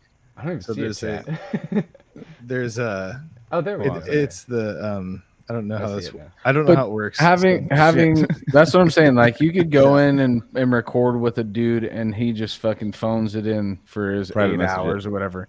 But hearing this story and how I felt working with you in Cryptic and Servile, and I'm like, no, you actually care about the projects that you're involved in, Zach, and that's that, and it shows. I'm trying to look at this link he posted. Yeah, I mean, It was like- No, I'm gonna put it right is on it the screen. old one? Yeah, okay, Uh, I've seen this video. It's the 2006 one. Yeah. Yeah. Wow, 6. You sure it's 6? It's not Jesus. 7? Yeah, it came Yeah, out in okay. 2007, November 2000 is Yeah. after the Yeah. blood. I remember it's November or something. November. I've seen 06. that one. Joel's featured in Yeah. that video too, I think. Oh, But, This one, oh, right? you're playing it. Oh, there Oh, you okay. go. Jill's got it. How are you? I'm just getting kind of this. Okay. I'm getting Something kind of really this. wrong with Oh, there's Remember- Josh, dude. Yes. Oh, Remember dude, Zach? watch, oh, look. I did a I did bass into his ears. That was our clip. Wait, can you make it full screen, Joel? Hold on a second. I can do maybe that. Okay. What does it look like this? 'Cause I There have you it- go. That's Okay. fine. Yeah. It's lo-fi to begin with. Right, your bass Yeah, still yeah, plugged in, right? Yeah. I was Go just ahead, tapping. So I didn't even have long hair yet. Yep, that's working perfect. Yep. Right This here. is all- Look at Back. it. Glasses. Look at those screens. You can like change the. Those screens are wild. See, we're still in the CRT I was era. just checking out. Damn. What a So trip. to everybody listening, this is the garbage stew. This is Castle Ultimate 3, Okay, this Yep. is 3. the Yeah. trashy one that was functional. The functional trashy. one. Yeah, number 3. I love That's this video. I've seen it.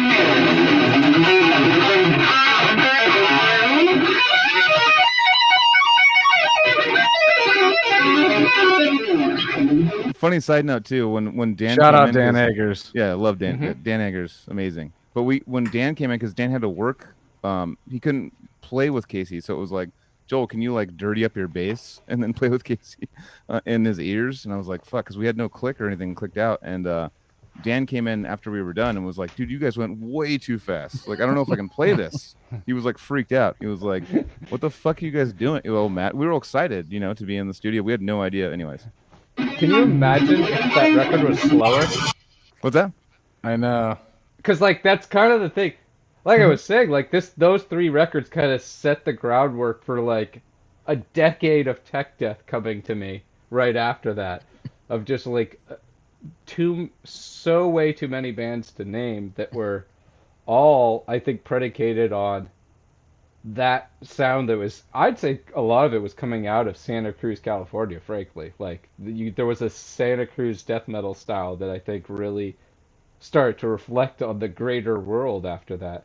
Also simultaneously starting this whole deathcore thing, because we had just done that As Blood Runs Black record that blew up. Yep. That kind of stuff was all the exact same period of like 2006, 2007. Right. I over here, I think it's just the mushrooms, dude. Is that really your? It's not a bad like guess as to what's going on. Like there's something clearly about that area that created. I know there's tech death from other places, but there's the Santa Cruz tech death sound that. When it was weird, it was from like Decrepit Birth and stuff that was already there, and then Casey and everyone moved there, and David, Right. and they moved there just randomly, just like to go to school or something. It was like nothing to do with like, oh, this is the spot where the mecca of death metal is. It was like they're getting educated there, so it just happened to like they lined up there. It was, and Brain Drill came out of that too, and a lot of that stuff. As Yeah, well, like a little later on. David but, like, and Casey brought that psychedelic, I would say actually like San Diego psychedelic yeah. aspect to Santa Cruz as well too. Like they were down there experimenting while doing all those odious demos and Mhm. jamming already, like this weird psychedelic brutal tech death sound, and brought it up here, and then we all started to latch on to it, and then we started doing shows and blah blah blah. We all end up together making weird tech death together at that time. We didn't know. That's the thing. You don't know what you're doing as you're doing it, and I didn't really contribute to the sound other than the monster. What you just said, shit. I gotta stop you right there. That right there, you don't know what you're doing while you're doing it is so exactly what I'm talking about here. Like you don't know Totally. when you're at like this weird period where you're creating stuff that is influencing others, like and it's little specks that are like super important, and you don't know it when it's happening. You know it like 10 years later. It's like with I most think bands, about like that when I see bands Seattle. that are breaking. Yeah, Yeah, yeah. exactly. Yeah. Yeah. That's a really good example. You Yeah. think those bands had any idea that this stupid shit they were playing was gonna like latch on, become an international sensation? No, probably not. They probably thought Yeah. that they fucking hated their parents and their lives and like doing drugs. Exactly, and it's pretty True. dead on. That's with fair- that. yeah, you're right. Yeah, it's like that's probably what makes the best art is people doing their own thing, and they're not like influenced. Like we have to one up this band. That's when like things get It's like Probably your a little- It's Nirvana. all these little cauldrons that have been spun and turned for ages now. All we did was throw a couple new spices in it, really, if you think about it. Right. I mean, But I mean, those this- new this- spices kind of, Yeah. and everybody's like, "Oh, dude, I like this soup I like this type of soup over here, dude. It's like they're going to the first Machine Head. I mean, you know Rob and stuff. Like the first Machine Head was groundbreaking. Like people didn't Burn My hear Eyes, that. dude, was a great, powerful record when I came across it, dude. One of the heaviest recorded albums at the time. I was like, what the fuck is this? Like this is I could tell it was organic feeling. And then you could tell like bands usually, because people always say I like their older stuff. You know, I like their older stuff, and that's I think it's for a reason, a little bit, because I feel like they're maybe more organic with it in the beginning, and then they're like, oh, we're signed now. What and we have to put out They have to put up material now. We have to put up material now. It was not like in the beginning where they had this like excitement towards it, where there was like a natural excitement, organic excitement, to now where they have to, the labels like, put out a new album. Come on, hurry up, do it. Do it. That's the thing. Yeah, I think that's why I think there's several factors in what you just said as to why the new record they just did's been so successful. I mean, for one, the same guy mixed it that mixed Burn My Eyes. That helps. But like,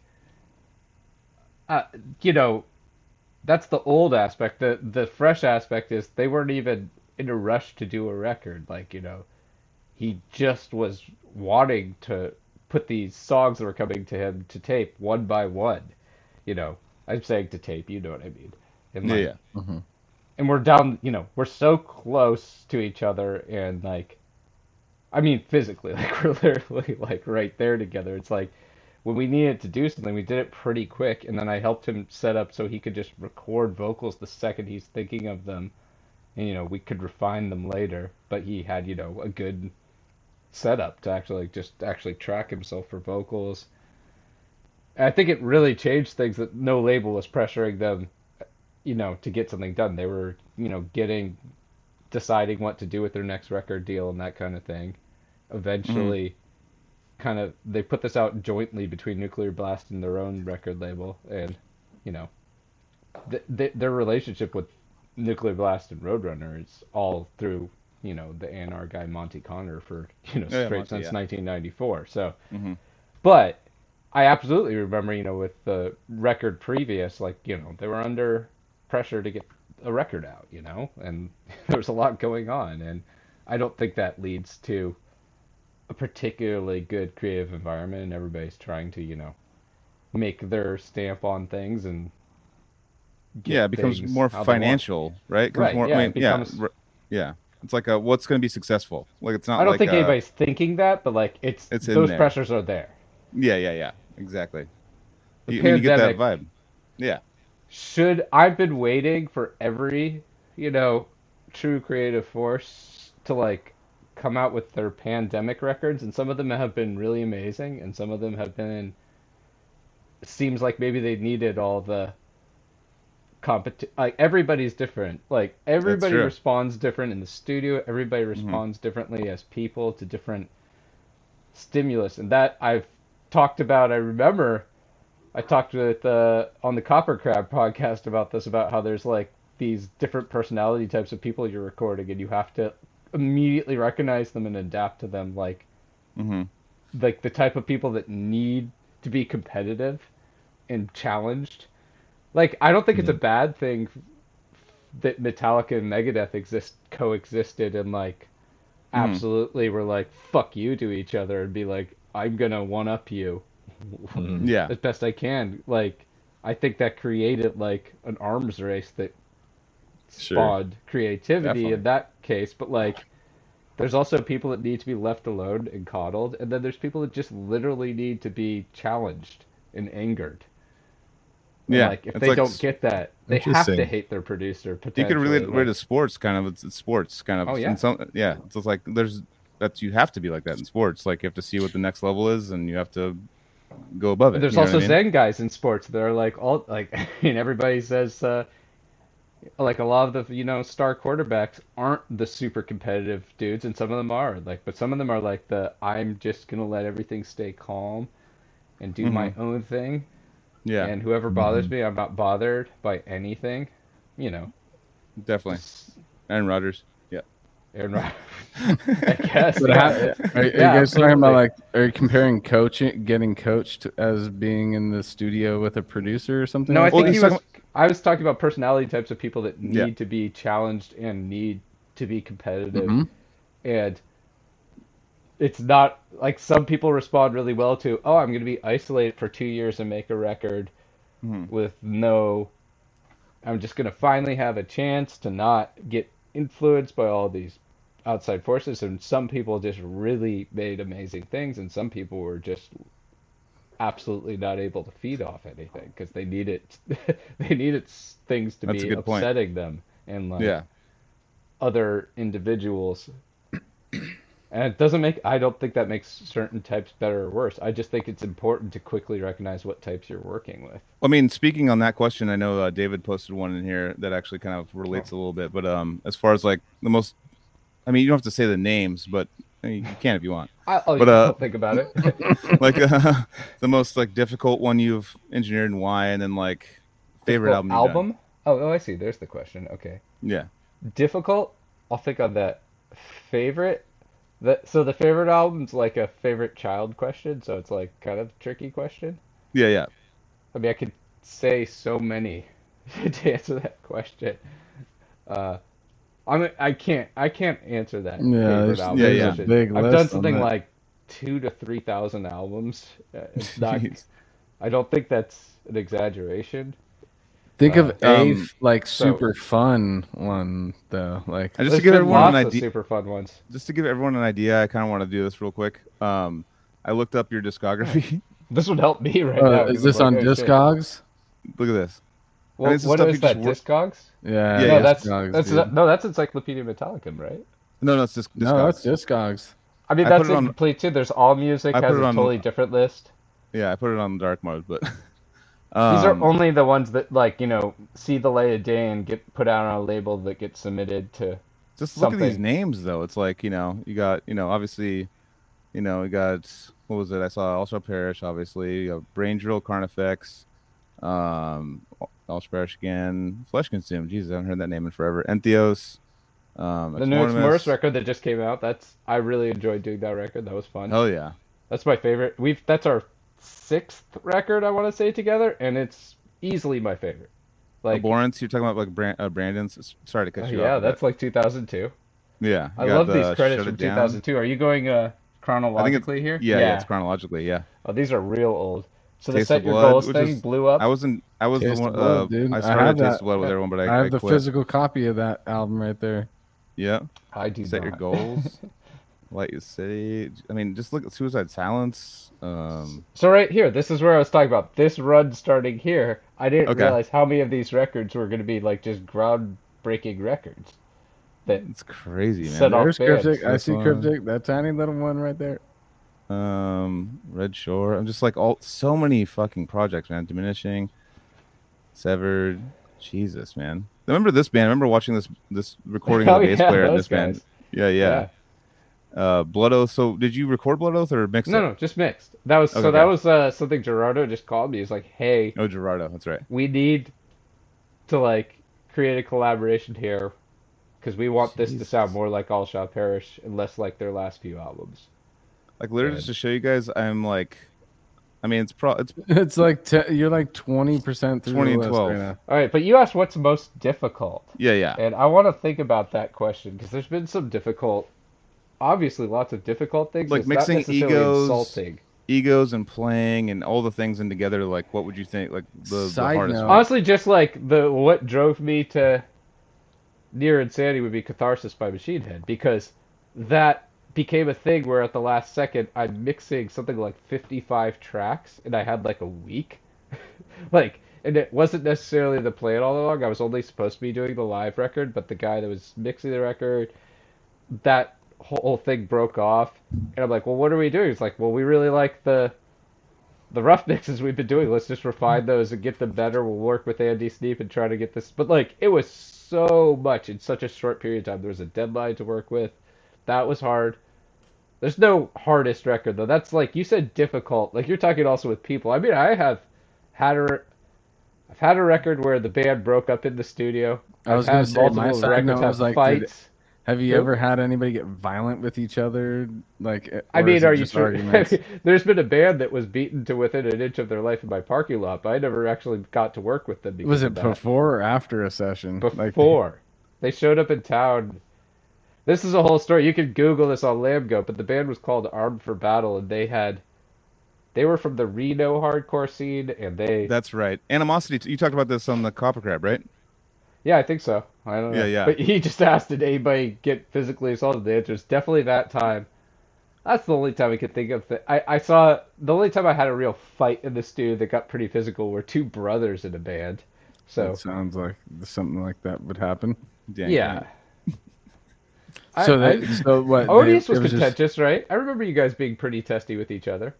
I want to say. I don't remember that at all. Not actually. decrepit. Me and but, Casey like, might have gotten a little back and forth while I was in the studio. While I was in I the don't think booth. there was. I don't remember any like negative vibes actually. No, Maybe not I was- negative vibes. Okay. I mean, there's been I'm trying to think of the best way to put this. There was a session once where there were two members of the band that actively had given up on liking the singer and were truly trying to sabotage him. That's happened before. Sabotage him while man. the pain. I've been coming in to just piss him off. Like they were just like walking up, they just wanted him dead.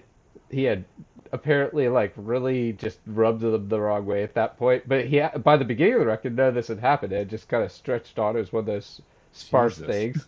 Like they weren't expecting them to show up, and they showed up just to bother him. Like they had been done for some time. They showed up just to bother him. I remember that being like, okay, wow, all right, that's one use of your time.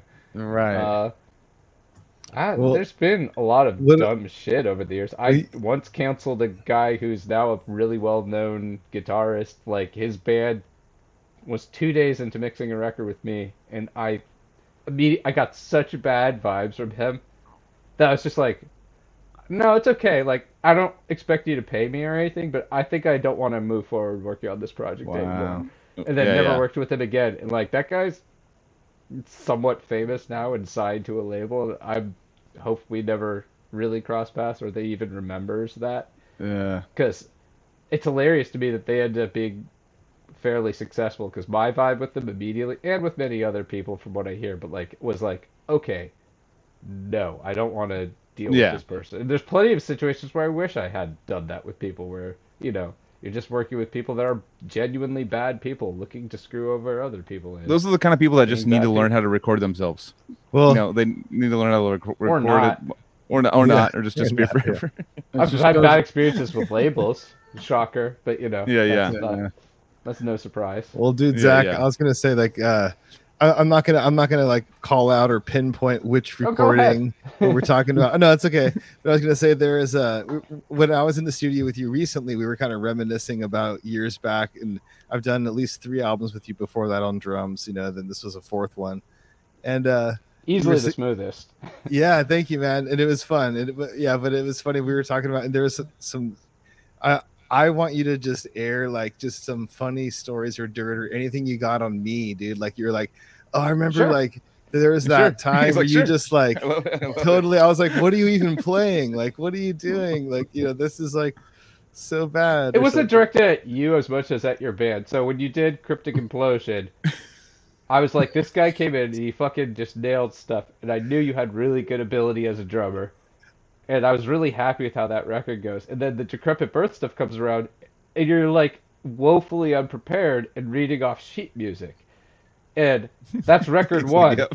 And everyone's like, well, okay, this is all really last second. Matt just gave me the songs. I'm like, then why are we recording now? Like, well, it's like, I've never recorded a drummer before that's like in a serious group that was, I mean, I've done plenty since, because this is way more common these days, but like, He's just ahead for of his people time. to just pass guitar pros around and like, be like, Yeah. here, learn this part, and then guys don't necessarily have them. That's a new phenomenon, though. This is, what, 2007, I guess, probably. Mhm. And I'm like, well, why are you here? Like, why would you pay me a daily rate to be here just to not know the songs yet and, like, be struggling through them, especially because I knew you could play them.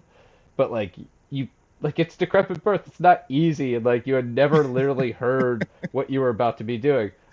So, fast forward a few years, probably, I guess, 2009 or 10 now. We're on album 2. The last record we did is pretty successful, and things are going great. And I assume you guys are like, okay, this is the record where everybody gets their shit together. No, it was way less prepared. Like, less way was less. ready. It was only half written. there's a few songs that are just riffs that they had you improvise over, right? This is Like, polarity, right? yeah, this is the Yeah. album Polarity. And I mean, Matt probably had everything together in his head, but he had apparently. I mean, I think your side of this is that you didn't get this all until last minute. But once It was, again, like, you're last in this second. It was last sheet second. music that you're turning No- pages while playing bass beats. No which com- I was no like, comment. no, Well, I know Matt literally you like did he ask was, for this. There was probably. Oh no, I I'm know, just saying. no, I'm not saying anything. I- I'm just like, I thank love you. it. Go I ahead. love it. You No, but say I know anything. that Matt was like, just for even me doing like the limited bass stuff I did on it because Yeah. I didn't even know the songs. Like when it went to the studio, he just kind of like finished the album real quick and we went to the studio and like came out great, but it was like didn't ever hear these songs, so it was like, well, I guess that's gonna be all you, dude, because I have one day to learn like 9 songs. It's not or 5 songs. I'm not gonna do it. You know what I mean? So But it that's was what like, bugs me. I'm not yeah. bothered because it's like, oh, these guys are sloppy or something. No, that would never bother me. Like I've worked with, I love working with musicians that like, Dude, that's I incredible. like helping people sound better than they can Yeah. actually play. I don't have any problem working that. That wasn't the issue I had with this. Is like, you were an elite drummer. Matt was an elite guitar player. You guys were this band with all this like talent, and you had songs, but like, at no point before coming to me had you actually rehearsed or like played them even once. And I'm like, that's obviously not It's a the true best story. way to go about things. No. So Yeah, it's true. one thing I'll say that's pretty funny is so there's that song like I think it's Metatron or something, and Yeah. that was a song that was I never played live. So that was a song that was I think we played Polarity and a couple Symbiosis. Symbiosis. We played some of those like those songs off Polarity live like towards the end. But I was leaving the band, and so I was doing the album like and then I left the band. But basically, we never played that song live, and then I think I remember like it was a Gabe or somebody was talking about like songs that they like to play or something, and like, oh yeah, like Metatron and this or something. I don't remember who was talking about it, and I was just Bye, like, Gabe. I don't even know how that song goes. Like honestly, like I really don't, dude. But I should. Yeah. Like it's so funny. I don't know. But yeah, like yeah. listen That to was like Polarity. the first single from the record, I think. Yeah, I think it might have been. Yeah.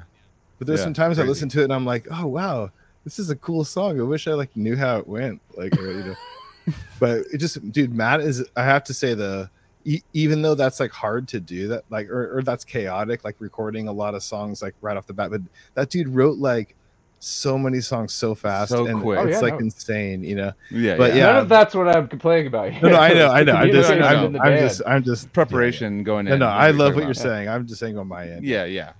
It's a prep thing, and like, Yeah. Totally, dude.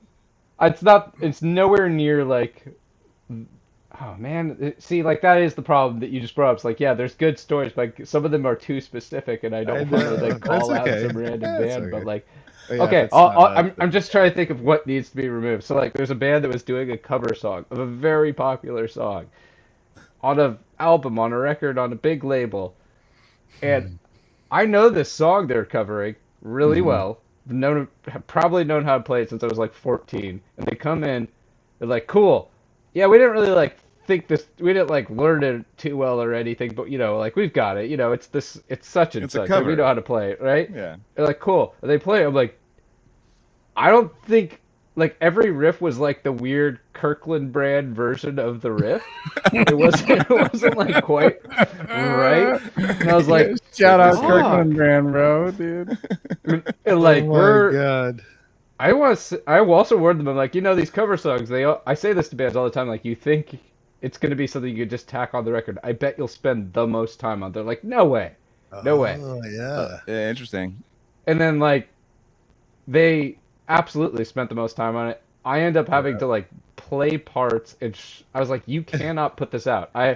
We made it like really far, and then like, I'm thinking about this as a band for you guys. Like, this could be a really bad thing if you put this out, because it's like you put love out it. like a famous song with parts that are just like a little bit off all over the place. Yeah. I mean, just like Yeah. the wrong notes, like all, like you're just gonna look foolish. Like, it's not okay. We're gonna have to go through this and analyze and get it right. Did they take your advice and not put it out?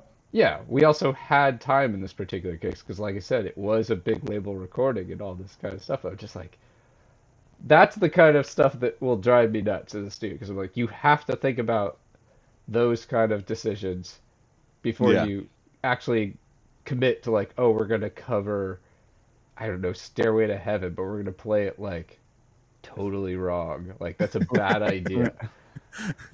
And with some I love blasphemy. covers that are adaptive, like like you're doing like a death metal version of Madonna or something. Sure, whatever. But like we're Yeah, talking like a death metal version of death metal, and you just play it wrong. No one is gonna forgive you for that. Yeah, They're gonna yeah. give you so much shit. Right. I I totally agree, get dude. that. Yeah, I remember I that's saw Body Count did like a cover Oh, of God, yeah. what was it, of Slayer or something? Slayer. Yeah, they did Rain and Blood, I think, right? And I remember I was like, this isn't bad, but he's playing it like once again. It was like the same Yeah. thing where it's like the riffs aren't quite right. Like Yeah. he played like not quite the guitar. So I'm like, how? Like this was really well produced. Why did somebody step in and just be like, hey, that riff actually goes like almost like what you're playing, but you're playing it wrong. 'Cause Yeah, these are like really famous riffs. And I guess nobody cared because people loved it because it's Ice-T and it's fucking great sounding. But like The song, the what is riffs it? are wrong. Voodoo off the first album. That's the fucking best song by Body Count, dude. And it's, They're- it's their old record's really good. hilarious, dude. It's They were- hilarious. it was. I remember them just being. I've seen them twice. Actually, I saw them in a private NAMM concert with it was Oh. them and Interloper. It was random two people. It was like 2019. Is that And, Miles? Miles, yeah, Miles, Yeah, and cool. the other guitar player of he's in Faceless for a little while, Andrew. Oh, okay. And yeah, they were great, but then they did that. Body Count came on, and did that cover, and fucking Ice-T was just pissed, just like it was like a really small, intimate venue, and the Okay. mosh pit was like the most violent mosh pit I've ever been in, just because everything. It was at the Grove in Anaheim, so Yeah, it's I've like been kind of like this. Yeah. Was he pissed in Yeah. character or was he actually pissed? No, he's like, we're playing Slayer, motherfucker. You guys better go nuts. Yeah, so he's showing Yeah. his like, yeah. Yeah, he's like, you better. He's like pissed off that the pit wasn't crazy enough, and I was like getting like punched in the. It was like insane. It was like I was getting like brutalized, but I just heard the riff, and I'm like, wait, you're playing it wrong.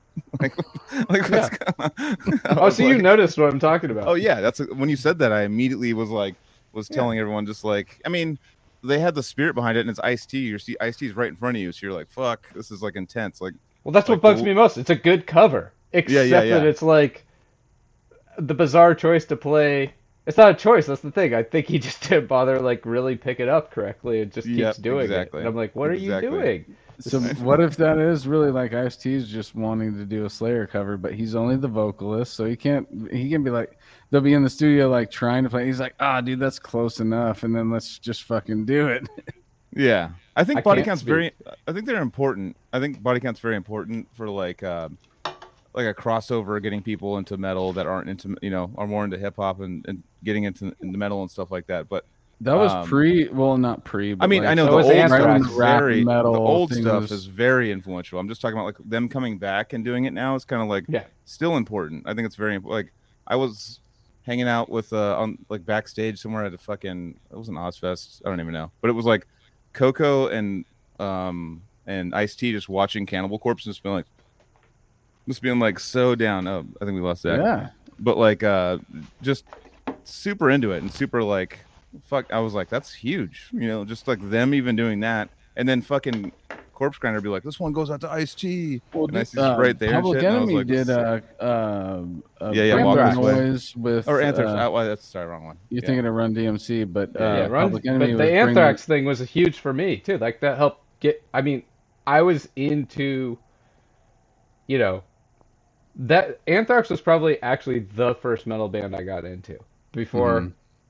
now that I think about it, that was it. And it was because the rap crossover, and I was a little kid Yep. listening to rap music.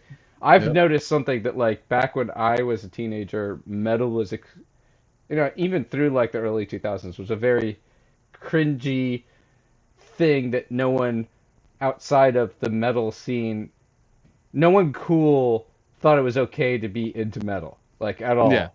And nowadays I'm seeing like the last decade or so, suddenly it's a very okay thing to be, like, Yeah. especially I mean, amongst young kids, it's not like a weird genre to them at all. I'm 37 and I know what you're talking about, dude, where there was this divide when we were kids Mm-hmm. and I was the kid like you that liked both sides of it.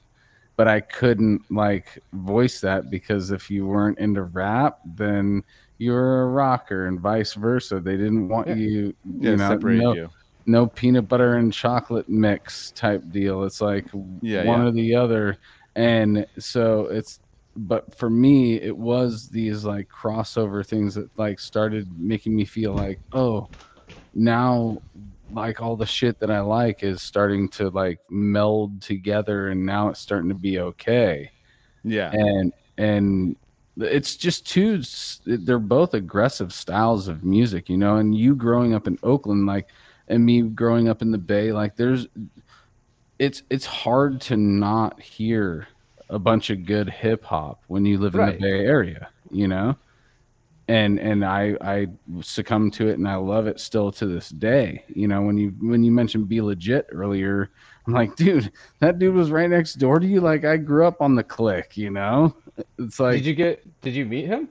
No, I've never met him, but I'm just saying, like, no, I meant like at the studio. He was there. I mean, he literally was in that studio almost every day that we were there. That's crazy. And just hearing about the Click, not hearing about the Click, but just growing up on the Click and Be Legit, E40, all that stuff was like, you can't get away from that in the Bay Area. So you can't get away from E40 now because of sports.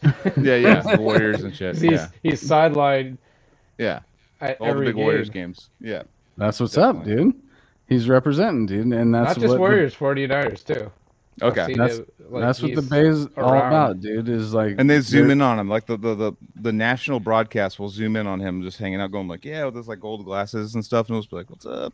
You know, like, and there's a national musician of E40 in the front, you know, like he gets like, anyway, it's super cool. I don't really know. I mean, it's just like the Bay Area vibe has been pushed out into the world by those guys. So I'm always down with the hip hop shit. But that's cool to hear that you were doing the kind of like the same thing just a few years earlier, like getting into hip hop. Crossover, gotcha. And the crossover happened, like, so. And I know there's people that don't like us talking about this, but whatever, dude. What about the new metal?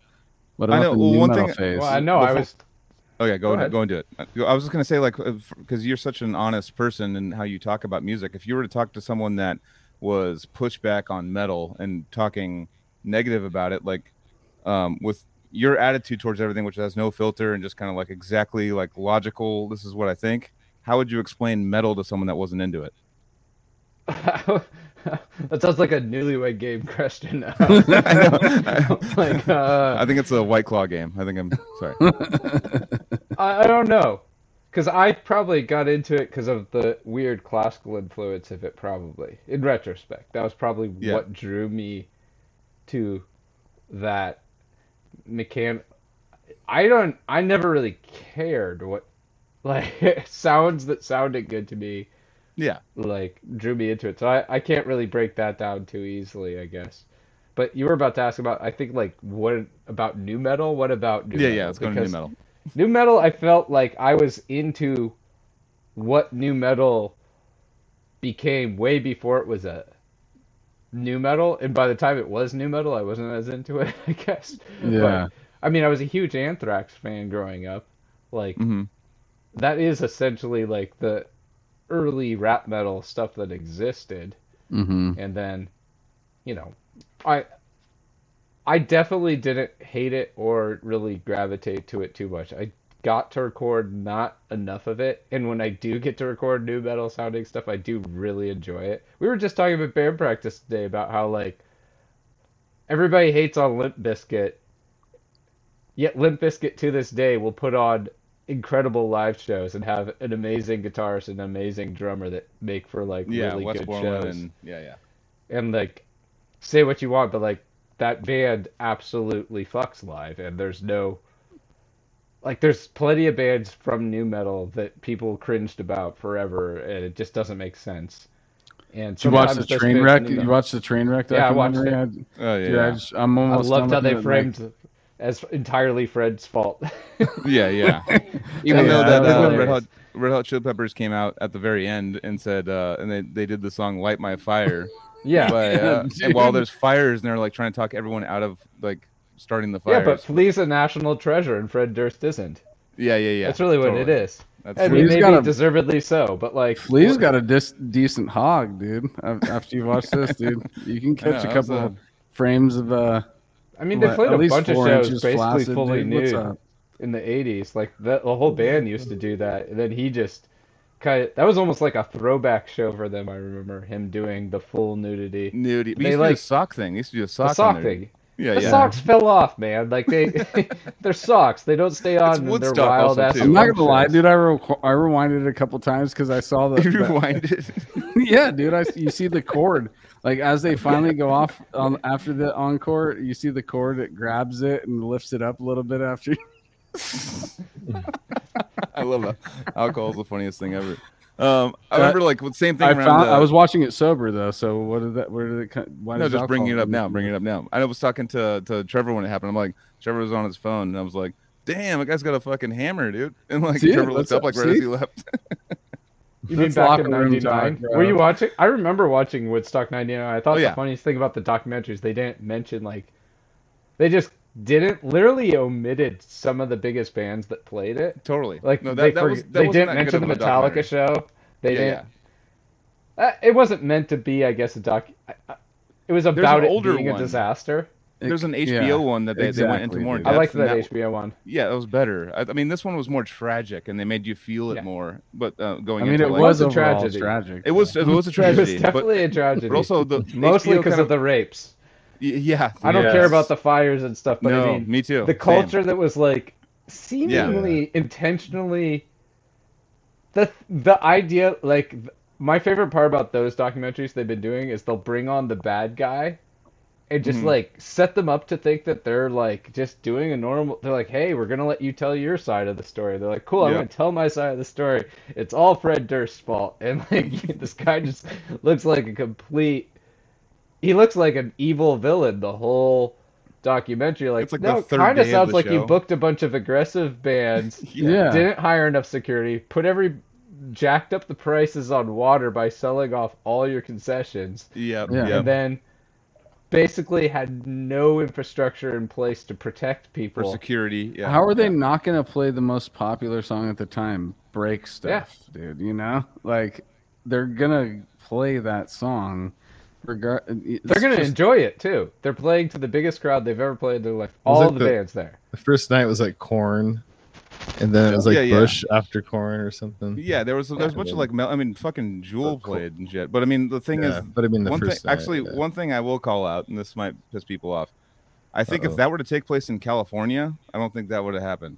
I think it was the no, East Coast. absolutely not. The East Coast, the bro East Coast thing was going on top of the Limp Bizkit, like macho kind of like thing that like all it was. They were the number one band in the world at the time. So we're talking about the number one most popular music that was available, and then bringing that in with like the fucking not to say Jersey Shore to pre-Jersey Shore. yeah, pre-Jersey Shore kind of attitude of just like kind of like fuck it, I do whatever I want, and you know, Kinda chicks frat and boy, a pouring bunch of water frat on boy people and being. It was like a little mentality. frat boy, total frat boy. It was I the feel frat like- boy culture, yeah. Yeah, and I feel They like brought the that, though. East Coast just kind of was more obviously they're just more aggressive in general. So like that whole like fuck it, we're getting fucked over attitude is what led to the I mean, whole what third day it was $14 bottles of water, dude. yeah, that's fucked up. $14. I just love the bottles people that of are like, I water. can't believe they're burning the place down. It's like You hear set about what? everything Whoa. up to burn the place down. You hear that one chick? She's like, "Yeah, well, as I was going home, I had sores all in my mouth and on my lips because of Drinking trench mouth. She was drinking Yeah. poo water, dude. Yeah. There's so many Jesus. crimes committed by the owners, so by many. the Yeah. people, by the the the mud fights and all that shit. They didn't realize they were just rolling around in sewage. It's funny. I like that part. That was the funny part too, because I was like, "Fuck these like fucking idiots," and they're like, "Fuck yeah, mud," and they're just going in poop. Like, Yeah.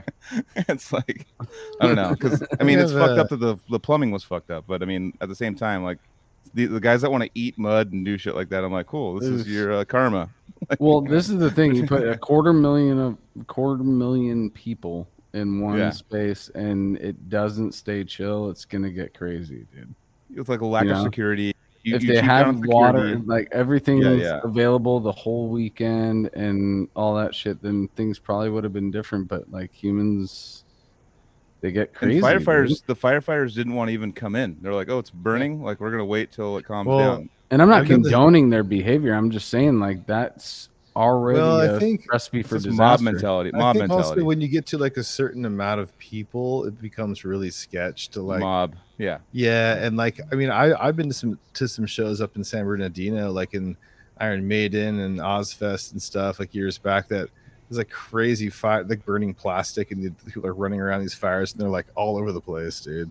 And it gets like nuts, and I was like really sketched, and people like almost fighting, and like this dude like trying to fight like my friend's dad or my student's dad, like whatever, like families and stuff, and he's like, dude, like you're like bumping into my daughter and stuff, like what, just not chill, Yeah. It's like so, and I remember being sketched out when the crowd gets like, shit, dude, we're like above 30,000 people, like around that 25-30,000 mark. It starts to get gnarly, and that shit was like, how many people were at that show? It's like a 250,000 probably, right? 250,000. the We're Woodstock. being dude, checked. that's, like, fucking We're being nuts. checked in the chat right now, and I'm actually agreeing with the chat, dude.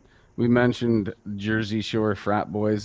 They came from all over the place, dude. It wasn't just the East Coast. Yeah, I mean they mentality. did, but let's say that, like, I mean, if we want to say the equal amount of people like flew on planes to get there versus people that drove, But it's just 100 miles. that it's just that It's a mob alpha, mentality. It's the weird- mob mentality. Like I feel like if there's people from California there with people from whoever, and it's getting violent, they're gonna rip shit down too with those people, just being like, fuck it, you know what I Been mean? dehydrated and on drugs for the last 3 days. Yeah, yeah. You're I mean, gonna- I remember them even asking like this girl that was there that was like kind of freaked out, and at the end, and she's being interviewed now, but she's also being interviewed back like on MTV or just a random Yeah. reporter, and she was like, they asked her, "Would you go back?" She's like, "100%. This is the best thing I've ever dealt with." But like, cool, and she's like, she "There's was like one riots." of the VJs from MTV. That's what they called them back then. VJs. Oh no, that's a No, different he's talking person. about concert goer. Yeah, it was a Oh, concert. just a remember who random. you're Okay, talking about. okay. Yeah, I thought you were yeah. talking She about was like, the- "Fuck yeah, I would go back." And now she's all like, she's like 40 something now. Like, fuck that. Like, I wouldn't go. But at the time, though, she was like, that was so much fun. It was like a let loose of whatever, and all your energy, and it was And when just you're like a fuck faced it. with it like crazy shit, like you're gonna get a better story out of it than just the boring shit in your life.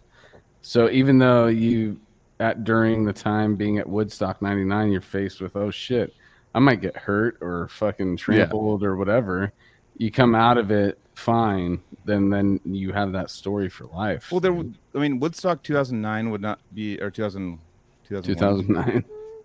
99 No, would not be a story if they just fucking, nowadays you go to like a sorry to keep bringing up sports, but like a football game, like there's security at every turn. It's like you can't fuck around for a second. Like if you It makes enough start getting- money is the reason.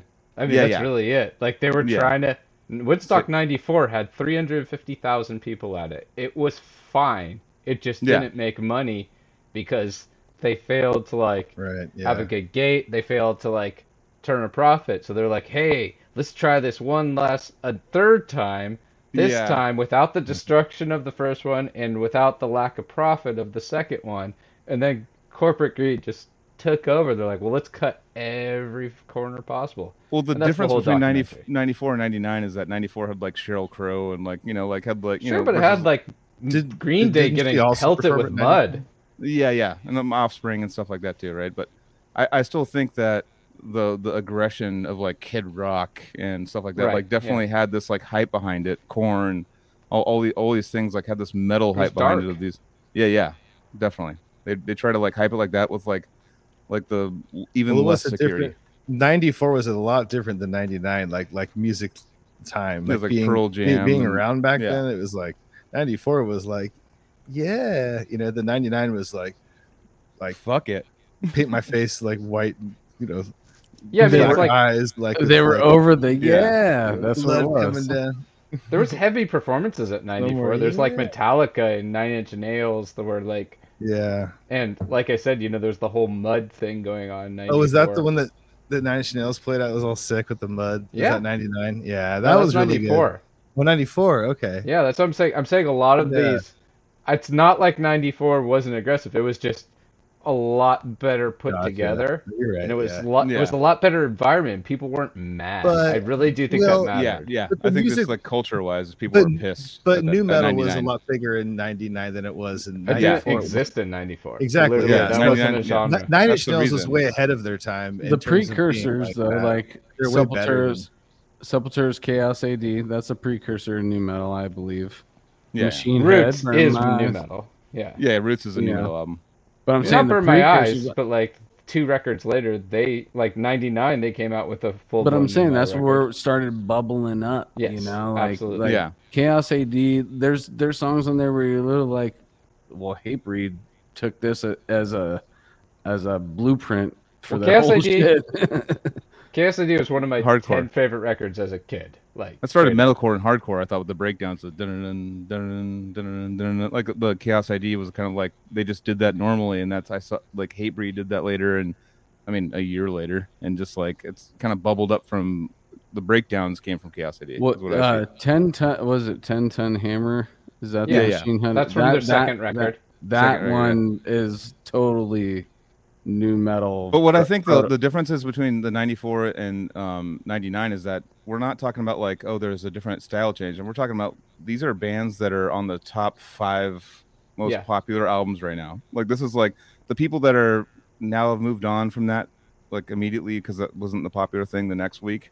They were there because that was the most popular thing with like their wife beaters and just like, fuck yeah, Right. brother. Let's go into fuck. You know, they just cared about the popular shit right then, and that's what it was. And Ben you get all the Davis, popular people together. Ants. Yeah. When you get the popular crowd involved with like an aggressive style of music, that's actually, I think that's a recipe for disaster. I think it's not. That doesn't work. You know. Well, do you think crazy. if you had like a Cold Chamber show or like an actual like straight up new metal band? Because we're talking about like Korn, Slipknot, Limp Bizkit, these front runner bands, but there was like an entire genre of actual Spineshank. like Yeah. like exactly like new Yeah. metal. That's what we are right from the get go bands. Because I think Korn has some origins in their own thing, but like Mhm. the new metal from the start bands that were like their own thing were the new metal thing. I remember those shows having a lot of positivity to them. Yeah, Actually, me too. like that's what I'm saying. Like they weren't like that far away from like Insane Clown Posse type of vibe to like how people will react to it. But then, like you said, it goes into what you're getting at is that aggressive mainstream music is where Exactly. the danger is. Yeah. Mhm. I kind of see what your point is because then you're like hitting this audience that's just using it as an excuse to do things they already do but worse. Exactly. Right. Like let's go to a rock show and just fuck it up. Kind of like Bro Guys, Underground you know? metal hits like the regular veins, but hitting the main artery. That's where it's like getting. But up are they into hitting the mud veins? Oh Sorry. shit! Which, by the Yeah, way, Mudvayne. they're back, dude. Mudvayne's Yeah. back. I want to see what Yeah. they're doing. So there was that Casey Brand episode where he was like, okay, what would you say? Zach, you're a drummer that was into the new metal thing. Both Anthony and this guy Casey It Brand. wasn't in the new metal. Yeah, thing. what are you talking about? But yeah, go on. I mean, you listened to it, right? You I played in understand like it. a million genres of bands, and none of them have been particularly new metal. Well, fine. But would you? Yeah, what go would you say that? But what would you say? Like, because you're like you know how to hit drums and stuff, right? Yeah, What would you say that like they were saying that Mudvayne's drumming was more interesting than Slipknot's drumming? I I just said think Mudvayne's that. a more interesting band, frankly. But that's What? I've never been a Everyone's saying Slipknot this. fan. Why you? So since last never week, vibed you haven't with me. I listened to didn't any Mudvayne? Did you listen to LD50 since last week, dude? I didn't. Yeah. Then why didn't you come prepared if you're gonna come bring that up again? I don't know. I don't know. I was- Mudvayne is way closer to the kind of like Mudvayne's closer to like Primus to me than it is to like a stock untalented new metal band or something. Like they're Right. very high. They're almost tech, you know. Like and See, so dude? I enjoyed it. I thought their look was incredibly silly when I was younger, but now I'm like, in retrospect, I'm like that makes sense for the time that, you know. I hated the era of new metal, but like musically looking at it, I don't have a big problem with it, and I never really did. Like I never Yeah. I found some really interesting stuff about some of the music.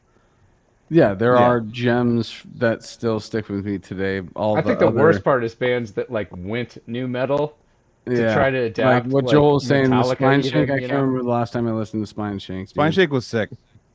Was it? I can't. Well, they were a it's Roadrunner like, band. It's an industrial band. It's industrial and Industrial it's like Nine Inch new Nails metal. meets. It's like Fear Factory if they went new Yeah, metal. yeah. New I metal. stand Fear by Factory- saying- Actually, was kinda side dope. note, Fear Factory Yeah. Factory is definitely proto new or proto. Am I Yeah, using that word correctly? Proto. I guess I mean, so.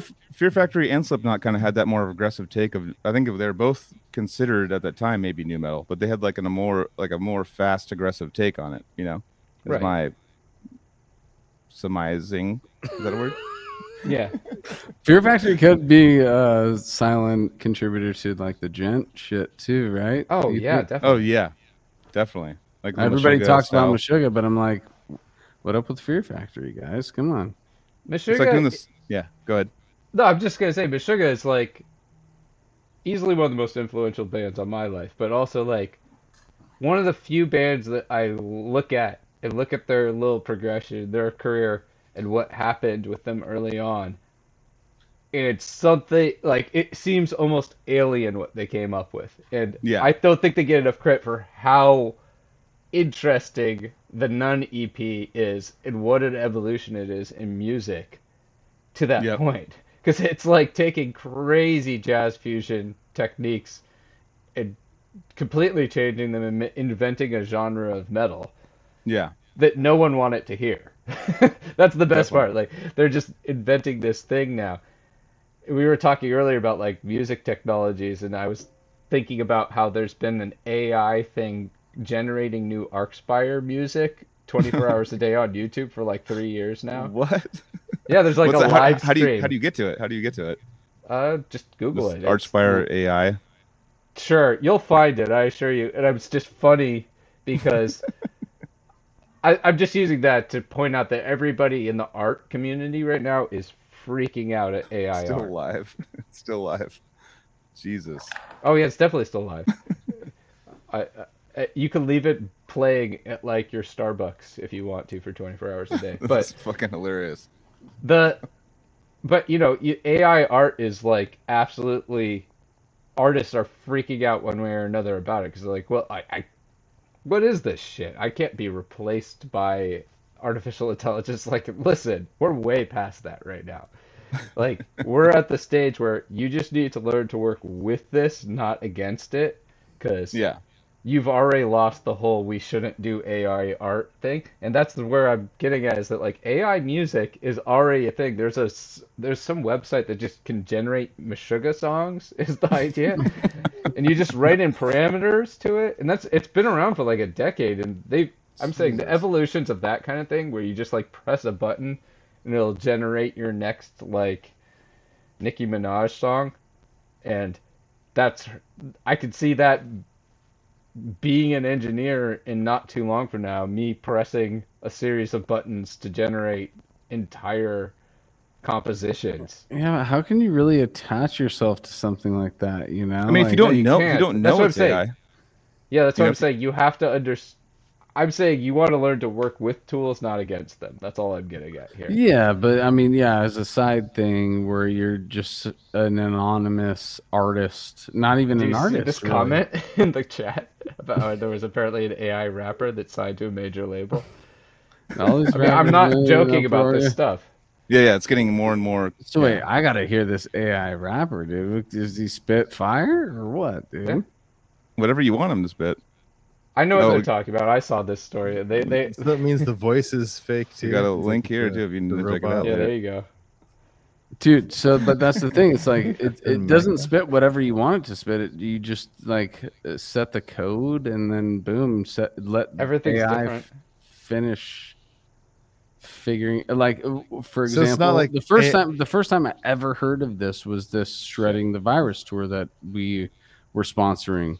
The artwork for their flyer was an AI generated Mhm. artwork, and I had never heard of that before the episode. I didn't divulge it. Maybe I did, but I was just like, wow, dude, this is a real thing now. Like you can just like beep boop beep boop beep beep beep boop boop, And then Yeah, I'm you working gotta on a fucking- project where they had the AI art. They're like, when we want to mock up a concept of something, we'll type it into the AI art thing, Yep. and then our house artist then takes that, chooses from a bunch of stuff, and then it's like, okay, I'm gonna work with this and kind of, you know, add a bit of a human touch to this and like meld it to exactly what we want to be, and it saves us a ton of time. I'm like, that's happening right now. Just imagine just a few years from now. We don't even have quantum computing yet, which is going to be this giant leap forward in speed that this stuff can Insane. happen. That, I mean, you just can't. The one thing you don't want to do is be like, don't worry, everything's going to be the same it is right now forever, and I'll never be replaced by a machine. It's like, Exponential. no. We're way past you're going to be replaced by a machine. We're at the point where it's like, how do I work with the machines? It's inevitable. When is it coming? It's here. Yeah, You know it's what I'm here. saying? It's already See how here. quickly For you individually, you're like, and it's inevitable now with the way The that work- it is. So it's just like, in both cases, the reason I think people shouldn't be scared so much of it is that it's art. It's like this human subjective thing. There's not a particularly perfect way to do it. Yeah. The thing he brought up, the AI rap thing, that I could really see that working. Like, that's something that I could see generating. What I don't see generating is like, well, whatever. I don't want to. I was gonna say, this do you is think gonna it's- get dated real fast when they. dude, you're spit out talking to full dated dudes though. rock bro. I'm records. only a few years behind you, dude. Like we're dated. But rap, too, bro. that's what Zach is saying. I mean, like they're gonna learn like the inflections of like all the mumble rap stuff. The little, like all the people that have just been like making a career have been like kind of like lazy, but like being popular. Like they're gonna be like, okay, that's easy. Boom, whatever song you want. Boom. And I'm There you go. anti that. I'm anti the easy. Like, But for how will you example, know though? The 'Cause newest, I mean, yeah. Well, I will. If it gets I good would enough. know just for being a seasoned like listener. Like, you would tell human lyricism and poetry. me and Zach know versus that a- you're not gonna be able to know pretty soon. Like, it's All right, getting so, it's getting to the Zach, point where it's like So bananas. you think that Yeah. like AI can produce another Eminem or Micah 9 or Aesop Rock, like those No. types of dudes? In I 10 think the years, answer to maybe. that is an easy yes, and the question is when. But like, that might be not that easy. Like, because music, I haven't heard AI generate music that sounds like, hasn't really sounded like art yet. Like, for example, we've done, like I said, there's the Arcspire thing Yeah, generating it's playing in my Arcspire headphones songs. right now. Oh, it is? Okay. So that, I mean, that's, but I mean, no one would But I'm you talking might think, lyrics oh, that's in a cute, rapper. but like, yeah, that's what I'm saying. So like, lyrics might be the easiest thing it could generate. We already have AI generating entire like books of things, so that's not an issue. The That's issue gonna would be, break can my you heart, make it dude. into a voice that people connect with? That's a really big deal. I mean, are you going to tell me that Chris Cornell could be AI? Are you going to tell me that like Jimi Yeah. Hendrix's guitar playing could be AI? That's way Yeah. off, I think. I don't know that though, so that's why I'm saying be prepared. Yeah. Be prepared. This is I'm why. I'm gonna do a you know. shout out real quick to Micah 9. I mentioned Micah 9, and I wanted to bring up his book in this because I'm like, he just came out with a new book. It's called My Kaleidoscope. Shout out to Parker Pubs for putting it out.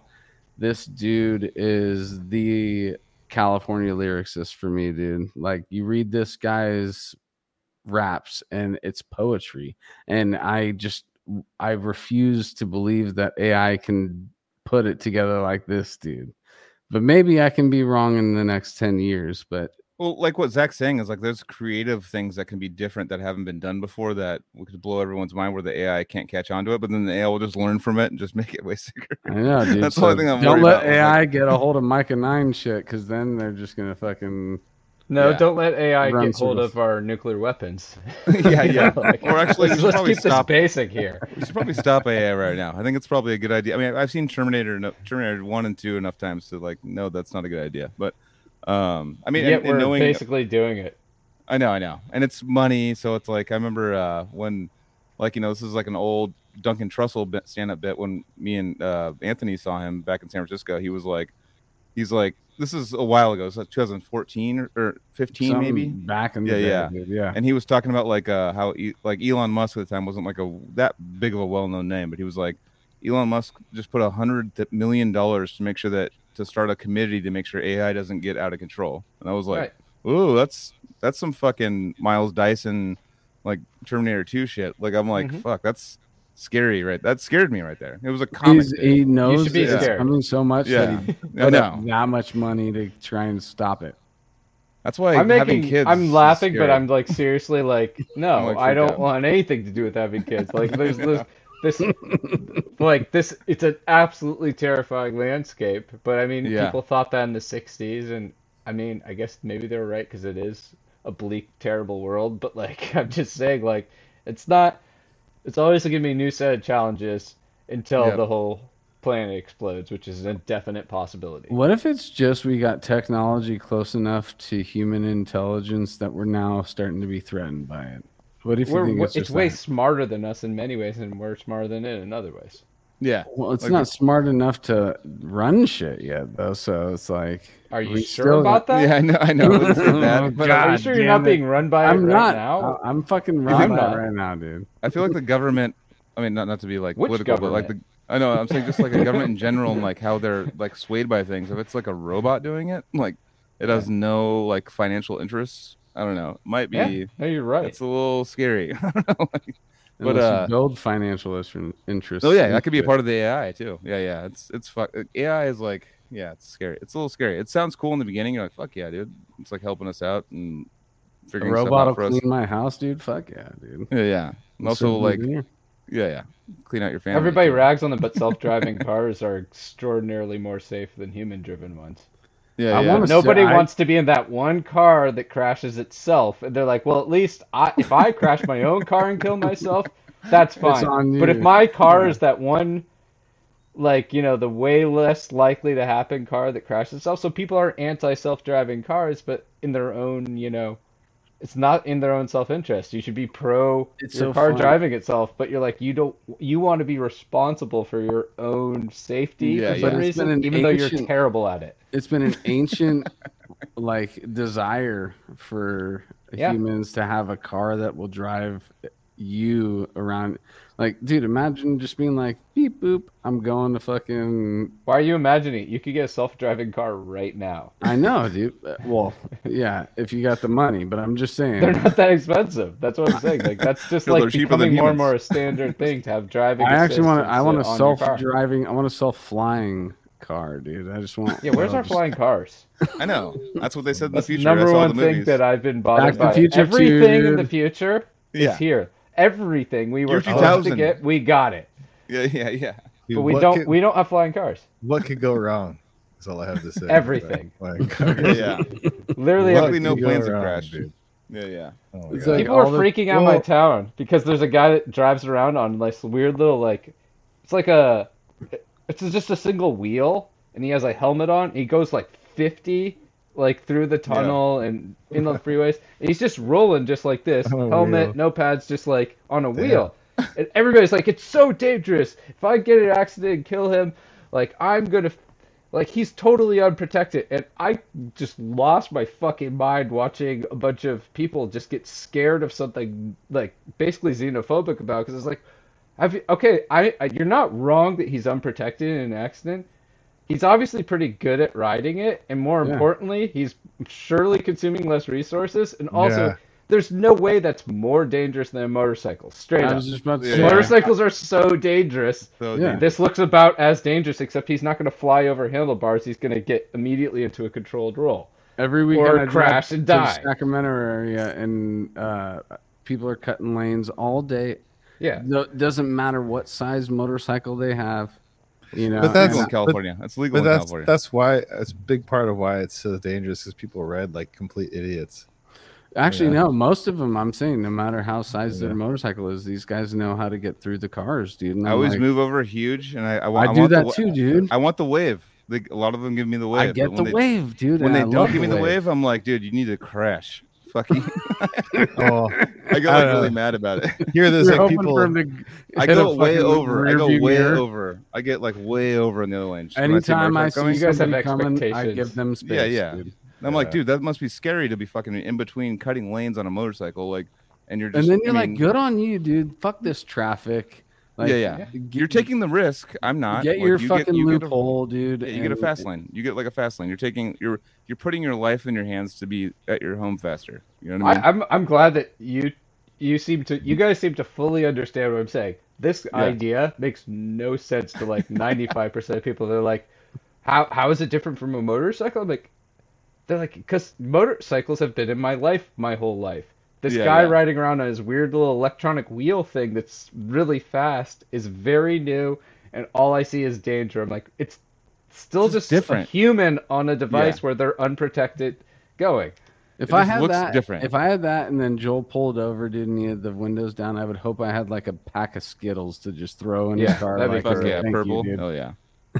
Oh, dude, the purple pack, hell yeah, that's the best one. Pack. That's the best. But I'm saying, like that's the way you just you're just unloading your pockets into people's cars, just like, thanks, dude. Well, it's like, like truckers, like when you're on tour, like there's a code. The code is like they give you like a thank you for the flashing of the back lights. It's like 2 blinks. Like there's a whole code behind it.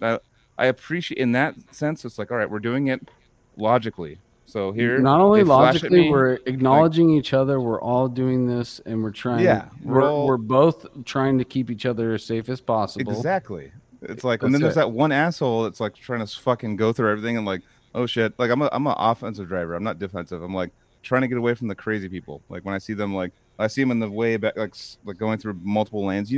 So you're going to like Rockland. Rockland's got the widest highway in the United States. It's 8 or 9 lanes, and that used to be my fucking going home every day. It was a 9-lane highway. Like it was in like just people just going like, I'm gonna go 9 lanes over here, and I'm gonna cut over insane. 9 lanes. How many times have I fucking seen that, dude? Where Sacramento's got the worst drivers, I think, in the United States. I think it's been like over and over again. That's like my insurance went just like through the roof. And they're like, hey, you're going to Sacramento? Oh, well, $100 more a month.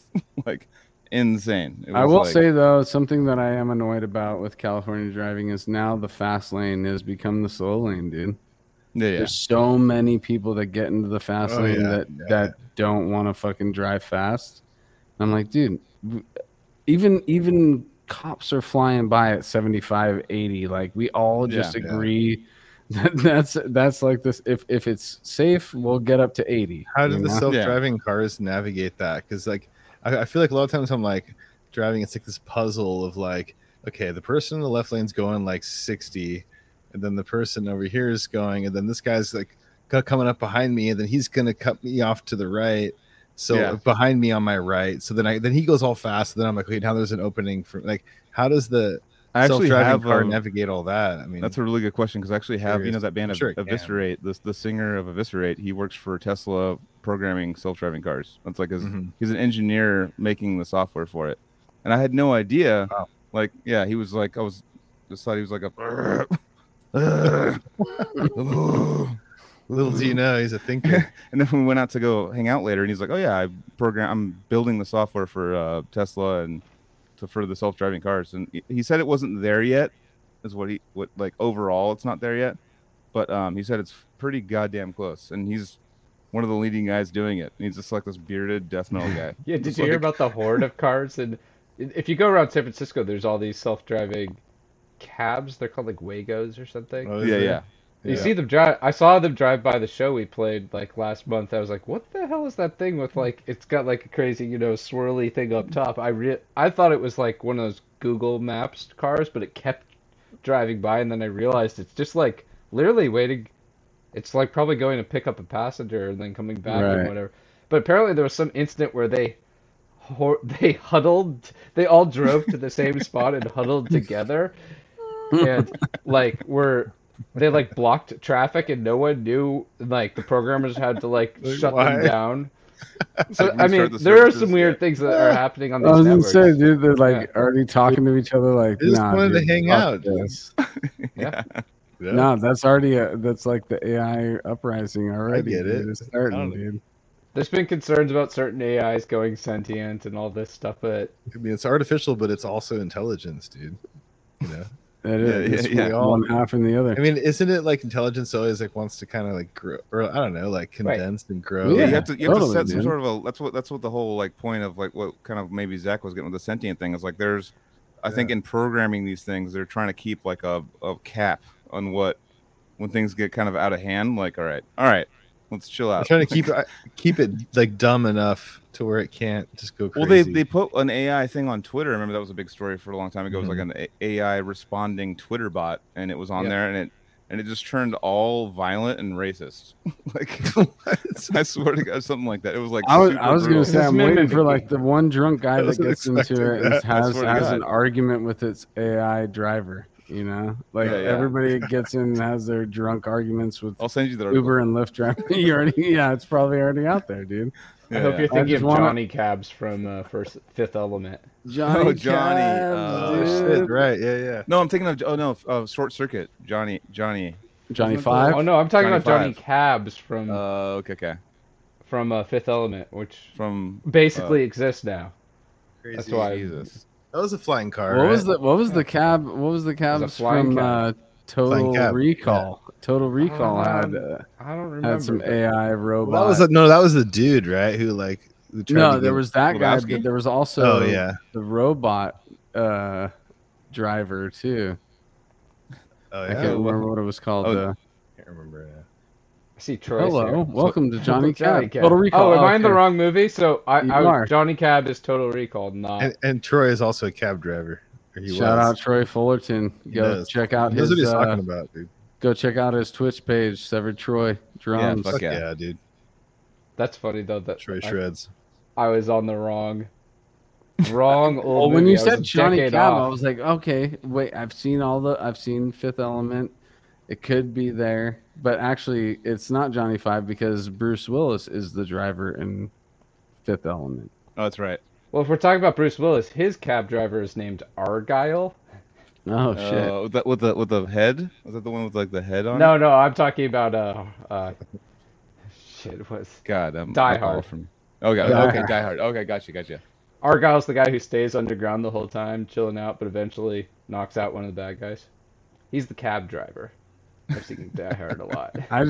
Another memory that's just random as shit in Fifth Element. There, he's only allowed like 5 cigarettes a day, and Yeah, right. the filters are like 75%, and you only get 25%. And I'm like, damn, dude, if you were a cigarette smoker and that's all you get, 5 a day of that.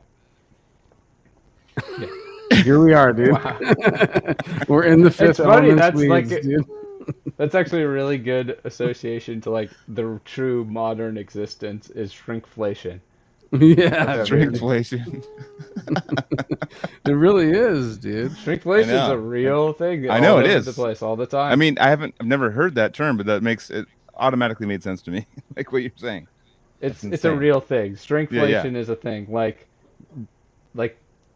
the package of like Genio turkey used to be £1.50, then it was £1.25. Now Yeah. it's £1, but because they don't want to raise prices of things, they It's like just little mini sodas or like the bag of chips that has all air in it. It's all empty, but like you open Yeah. it, it's got like I 4 mean, chips in it. sometimes it's that, and sometimes it's like the choice from the beginning. But like, yeah, that there's often products like that choose to not make Yeah. the box smaller, or will just slightly make everything smaller.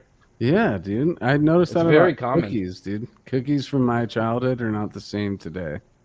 Like a Vienna finger, that shit is smaller than it used to be, dude. Come on. Really, it's interesting. Smaller than It what? is. I'm just kidding. Snickers are slightly smaller, like the standard size ones. Like that was one of the things. Well, that they got did, yeah. slightly- And Joel was getting onto it too with sodas. They've made the smaller models with it. 11.2 ounce sodas. I've definitely seen a lot of. Yep. Yeah. That's Little the thing. cute cans. You're like, oh, they're cute. I'm gonna buy them because they're cute. But it's like the same price as they were like 4 years ago for like a Same or normal. more, and It's it's like probably, double price. Yeah, they Well- always test this stuff. They decide what's gonna be. what is a acceptable. Vienna finger, bro? Come Yeah, what's a? on. I don't know what a dude. Vienna Yeah, I finger don't know is. if Vienna figure is either. Yeah, you have to explain it now. Okay, it's, you're- it's you're just being like, an idiot. it's actually a basic. I'm being an idiot. What? It was a basic cookie. It's just a vanilla say that. cookie. It's. Oh, I thought. I was looking through the chat. I thought someone called you that in the chat. I was like, who, It's who the fuck's if you take a Oh, okay. Oreo, make It's a Keebler. you Oh, make the Oreo vanilla cookie or sugar cookie, Oh, yeah, and I know you what it Okay. is. elongate it instead of being a circle. Those are the cookies I didn't like as a kid that would get fed to us all the time. Yeah, they're just that's plain what I grew vanilla. up on, dude. But then I just recently had one. And I'm like, this shit isn't the same, dude. They fucked Cookies us. I guess they're dude. making me want cookies, dude. Cookies are. I know. I just bought a bunch of cookies. They probably took the trans fats out of them too. But Dude, it's all about But, those cookies that Joel got. That you got me into those. That are all like have like no everything in them, and then like at the bottom, No everything. it's like, dude. Well, it's like no dairy, no gluten, no this, da, da, da, da. And then it's Oh, like okay. no, and it's all no fish, no meat, like no, They gotta no put like it no all in the horns or package. something, like no No tusk. horns. I think No you bones. requested it's like- some sort of. Oh, you requested like a non Yeah, something. but they're so. And I good. ordered. Now I'm I all ordered over them it. from that store, the chicken place. Okay, I don't. no I totally forget. nails.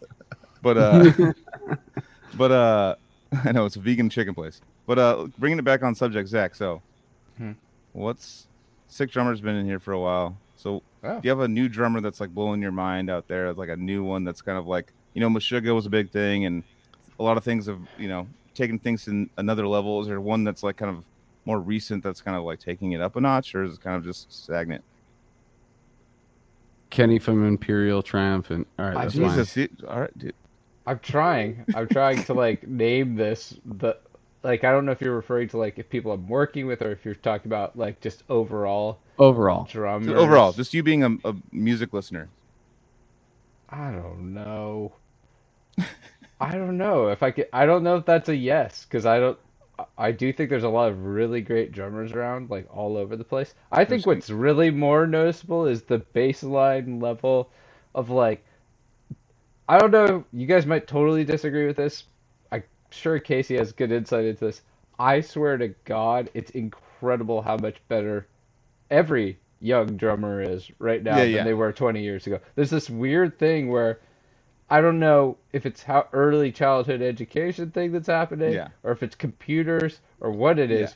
It's all But that. guys are like growing up playing just exceptionally better on guitar, bass, and drums. And It's kind of- everybody's singing worse and worse. But the guitar, bass, and drums, everybody's so bad. And then in the 80s and 90s, when I'd see, and even like early 2000s, I'd record bands that like just couldn't play. And like, it feels like everybody these days just learns how to play. Yeah. With so many better young musicians that are just like ready to go. Like, oh, I can play these very elaborate things. Oh, I can play Bleed by Meshuggah. It's no problem. I grew up on it. And that's what I really think it is. Yeah, It's like that's what it is. they grew up on much more difficult to play music. They started their baseline to start on Yeah. something was like insane. Like it was like Yeah. the most insane thing we ever heard. That's what they Even started if we with. just did like, even if we go real bass, like go more mainstream, like Slipknot would be really hard. It's very challenging drum wise or something like that. Better Mudvayne, yeah. Yeah, okay, sure. Yeah, wait, did you just call them the Better Mudvayne? How are those bands related even? They don't sound I said the anything drummer was better than Mudvayne. I was trying to get Okay, back at okay. Anthony earlier. alike. Yeah, no, yeah, sure. why is it I a get that. competition? I'm just 'Cause it's you haven't funny. even listened to it yet. I think it's funny. Sorry. Even- Jeez, alright. well, That's laugh so at stuff. funny. I mean, I've I worked like with laughing. I work with a ton of great drummers, and I've seen a bunch of really great drummers, but like Yeah. nothing's like I feel like you're asking like what's this monolithic changed drummer? I don't know if I've seen anything quite like that. That, Yeah, like a game changer that's like a game changer that changed your mind back when you were 20 something. Like to this day, you haven't seen something that's like really just changed everything for you. no, not like Yeah. that, but like I've seen plenty of stuff that's like just totally wild and Insane. like would never be thought of. I don't know if you guys saw Polyphia put out a new song that's a pop song, and I thought that I was saw like, Polyphia a couple. Did you go to that show? It was at No, I a didn't at go a to it. Regency. It was like sold out, and there was no metal people there at all. It was all like people that Yeah. were just like, yeah. Why would it be nothing- metal? There's not a metal band. I mean, maybe metal musicians were showing up there. I Maybe, totally like- get what you're saying. Yeah, that's what Yeah, I'm- yeah. That's what I thought was funny about this. That's what That's what Yeah. I'm finding more incredible because I've always thought, man, like we were just talking about this.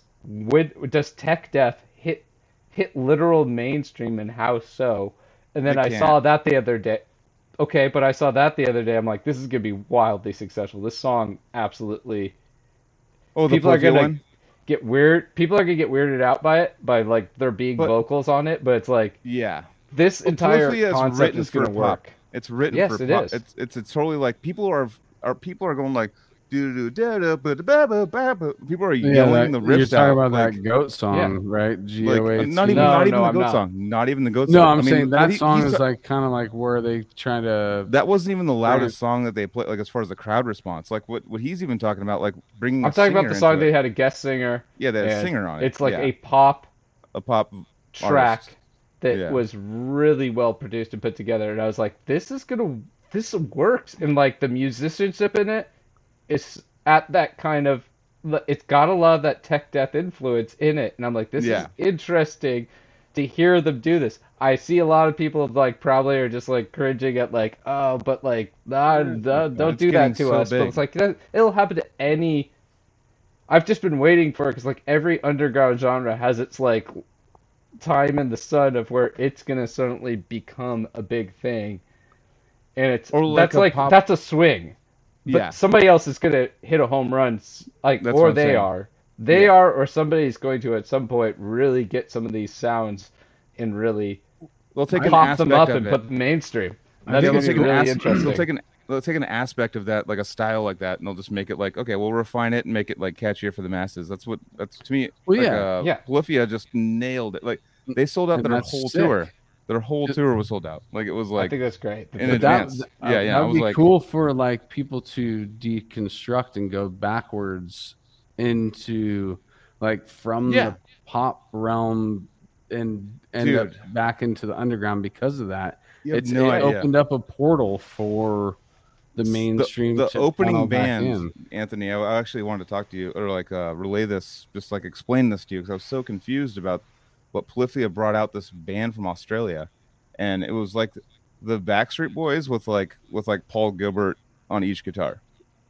Well, that's what I'm talking about. Yeah. I was like, what? And they're like, and I was like, what the fuck is going on? Right? I was like, and people, and these, and they were children on stage, by the way. There's no way they're above 19 or 21 years old. They're children on there shredding. They're taking that Polyphia style. They're obviously sounding exactly like Polyphia on all the riffs, but they're singing while they're doing the same thing. There's like people there with like Sublime shirts going like, just like in it was my brain was just like, what the fuck? I was trying to like put it all together, and I was like, this is such a new thing. And I remember I posted a story, and I was like, they're gonna be like in arenas next time I see them. I think Polyphia is gonna be in an arena next time I see them. That's exactly how that was like how I was feeling about this. I'm like, this has a real chance. That I actually really didn't like where they were going with the last couple records, and I saw this. I was like, I'm still not sure. I'm not sure this is going to be something for me in general forever. Yeah, but this is going to work. You see This its here is going to potential, work. yeah. We already Yeah. know. Like, I mean, Tim's been doing hip hop stuff for a while and like getting production stuff, but I meant like them as Polyphia could actually become. humongous. That's I'm killer, probably dude. or we're wrong and this is just gonna fall Yeah. on its face, but Fade like out. I'm just saying, like I saw that and I was like, okay, what's next? Where does this evolve to? What's the Yeah, next band? yeah. It's like, I'm just like, is Deeds of Flesh gonna suddenly go and like I don't know about that. suddenly like put out a song that's gonna get 5 billion plays like Despacito or something, and like Oh yeah.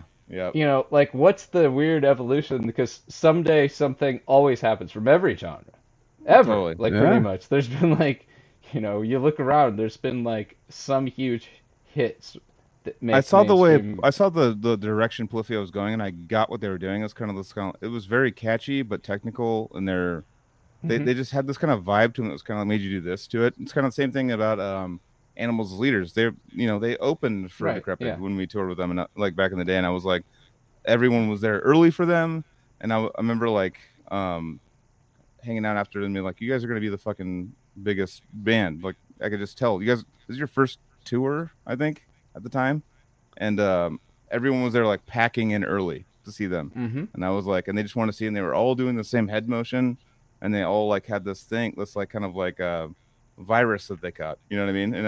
And a good virus. I'm not saying it was bad, but Yeah, their yeah. debut record was amazing. absolutely like. I remember hearing that and being like, okay, this is different. This strikes me as very interested in different. I was bothered. I was like, okay, the production's really fake. These drums aren't real. I want to see where this evolves to. And then Naveen joins up, and I see them live opening for Veil of Maya like a year later, and I'm like, Yeah. this is just gonna go. This is gonna work. Like this isn't gonna just like flash and fade away. This band's gonna actually continue to be a successful instrumental technical metal band. I don't know what I would call them because they really went away from metal for a while, and then their most recent record I'd say is really heavy and really good. Shout out to Tosin. He's actually went to the airport recently, and I saw the new Guitar World is Tosin and fucking Joe Satriani on the cover. Yeah, like, I saw that one. It's like literally he is like a legend. He's like it's like Tosin, Joe Satriani, Paul Gilbert, Steve Vai. You know, it's like John Petrucci. It's like the Yngwie Malmsteen. Like those are like the guys now. You know, for the shred stuff. You know, and it's really cool to like see like that kind of like new school kind of. You know, like a player be in the ranks with those, even though like I don't really like listening to their music. I think you're, but I mean, as far as you like, and me, we're doing it from our age. Like that's not new. Like Tosin's like probably at least in his mid to late 30s. I was gonna say seeing him with Reflux was when I already knew that dude was gonna be. We're just old enough that the legends are younger than us. Yeah, exactly. That's really what this is. It's not. Yeah. Let's be real about this. It's not that it's weird that he's next to Satriani. It's weird that Satriani is still relevant at his age. That's really what this is. That is. Yeah, but I'm holding him in high regard because of my childhood. You should. No, we should. I'm saying that. Yeah. But I'm like, yeah. It's not weird. It's like, if anything, it's weird. It'd be more weird if it's like a 20-year-old. Which there are a few in the guitar scene that are like huge prodigy young players and in drums. Definitely. Have you guys seen that band? Shit, I'm gonna Hammerhead before. I've heard of them. Yeah, they're like this. They were they're a thrash band of 3 brothers. They sound somewhere between like early Sepultura and Meshuggah, but they were like 11, 12, and 14 when like they started like having YouTube videos get really popular. Yeah. And I saw this band, I was like, I think this band might be the top of the list of bands I want to work with. Just because I was like, this would be really, really interesting to work with, like literal children that are putting out like really I know exactly good. Like they're very tight and good, and like now they're just it's aged well. Like they've been putting out like music now, and I'm like, wait, this is literally like an early high school band. They're gonna be, if they stay together, like they're basically the gent thrash metal Hanson. No, that makes sense. Crazy, dude. Which I guess is also Pantera. So sorry, sorry, Abbott Brothers, but yeah. And also too, like Polyphia played a Pantera song in the middle of their set the other night. They played Domination. I'm sure they can pull off. I mean, that was that's like because they're doing like the multi. I don't know. Anyways, they're insane. It makes me angry how good Polyphia is on guitar. I'm like, I learned Goat once for like a day, and I was like, Jesus, like this is not. It's just a different style of approaching guitar, and they're doing like we talked about with AI earlier. They're doing something new. They're like trying a different style. Yeah. That's what led me to talking about them. Is I was just like, what? Yeah. Every time people think something can't evolve, that's why I'm like trying to think of this drummer question. I'm like, well, what's not just the people we already think of and like would name that are really great drummers, but like what's the next forefront of drums that's gonna actually everybody's drum solos. Yeah. I'm sorry, they're all essentially been the same thing since Buddy Rich. It's like they're not really that different in concept. So then there's like, how are you gonna write? I don't know. I'm sure everything evolves. New beats kind of change and. Have you listened to Leprous at all? Not to go down to. I know we're getting pretty late, but the drummer Bard from Leprous he's one of those like kind of hyper styles like Naveen kind of playing, but like a different version of it, kind of more like a prog version, like a prog tech version of Naveen, because Naveen's like feel like Naveen. It's funny because Naveen was like has no idea what he's doing. Like He just knows how to make. That's what he tells me. He's like, No, I don't know no, what I'm doing. I think Yeah. that's accurate. I've seen how Naveen Yeah. works. I mean, we work together a lot. And He just so I understands would say it. Naveen, no, but we're going back to what I was just talking about. Naveen was Yeah. 15 when I met him, and he was Yeah. also the first drummer that I ever saw play bass beats. I think Okay. that's what I'm saying. What are we going to see that's going to be the 15-year-old kid next that we're like, Like the what next the Naveen. fuck is this Yeah, kid yeah. doing? What drums did he pull from? Because in Naveen's case, he's pulling really chopped stuff, and I mean, there's a lot of influences The gospel going on chop there. stuff. Primus, Yeah, and yeah. all sorts of little things, and then like lots of Dying Fetus. But like, it's like a Yeah. weird thing that made his kind of style. But I see lots of people. That style's not that weird anymore. Mm-hmm. But things come along now and again that are just like really weird, and I can't visualize it or think of it right now with that. Definitely. And you made really good examples with guitar though. Like you're right. The Tim Henson, that is a really Yeah. it's not Different. that unique. I've seen it made fun of. Everybody's made fun of like how guitar influencers are all playing like weird like tappy, Yeah. The acoustic we're gonna kind of. tap in the natural harmonics everywhere. Yeah. thing. Yeah. But like, also, have you tried playing that stuff? Like It's you just insane. said, it's like it's insanely difficult. Yeah. It's yeah. really more.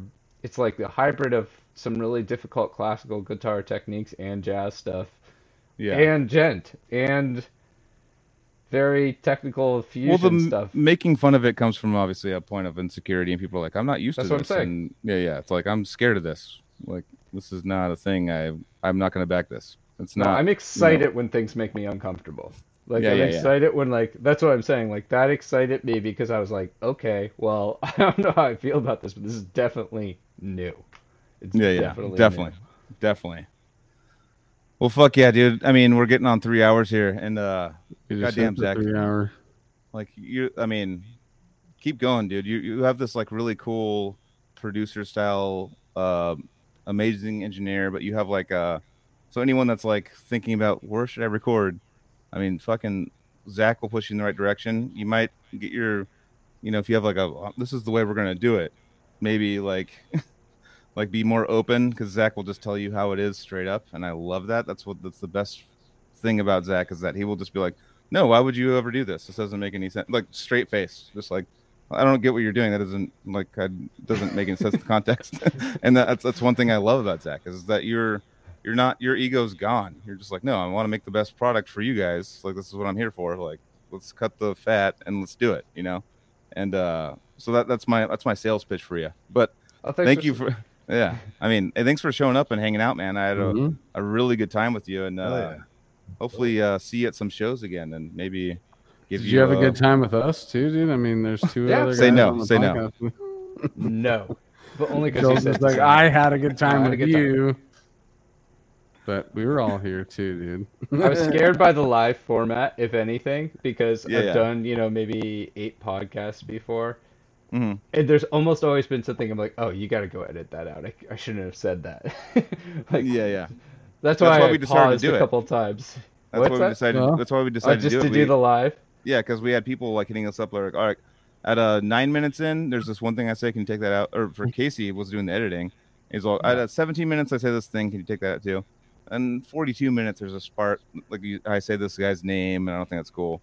And it was like, it just turned into this big thing, and I was like, dude, we gotta go live, so it's just like not It's a out thing, there. Yeah, It's it's out just there as whatever soon we as say we say is a thing, and yeah, that's why we decided to do it. But you did fine, dude. I'm actually I'm totally faded, dude. I've been high this whole motherfucker, dude, and now The I'm comment sitting under your face was really helpful. That's happened like every the fucking presentation episode, of dude. it. They always make fun of me because I look like I'm falling asleep or whatever. I'm listening it's not to you drunk. guys, I think it's dude. more pot. I don't think he's it's drunk. pot alert. I think it's a pot alert. Yeah. Well, it's I don't even think better he's then. I Dude, enjoy you're so cannabis. drunk, Anthony. Why are you so drunk? I did a enjoy podcast once where cannabis. I think the podcaster was actually intentionally asking.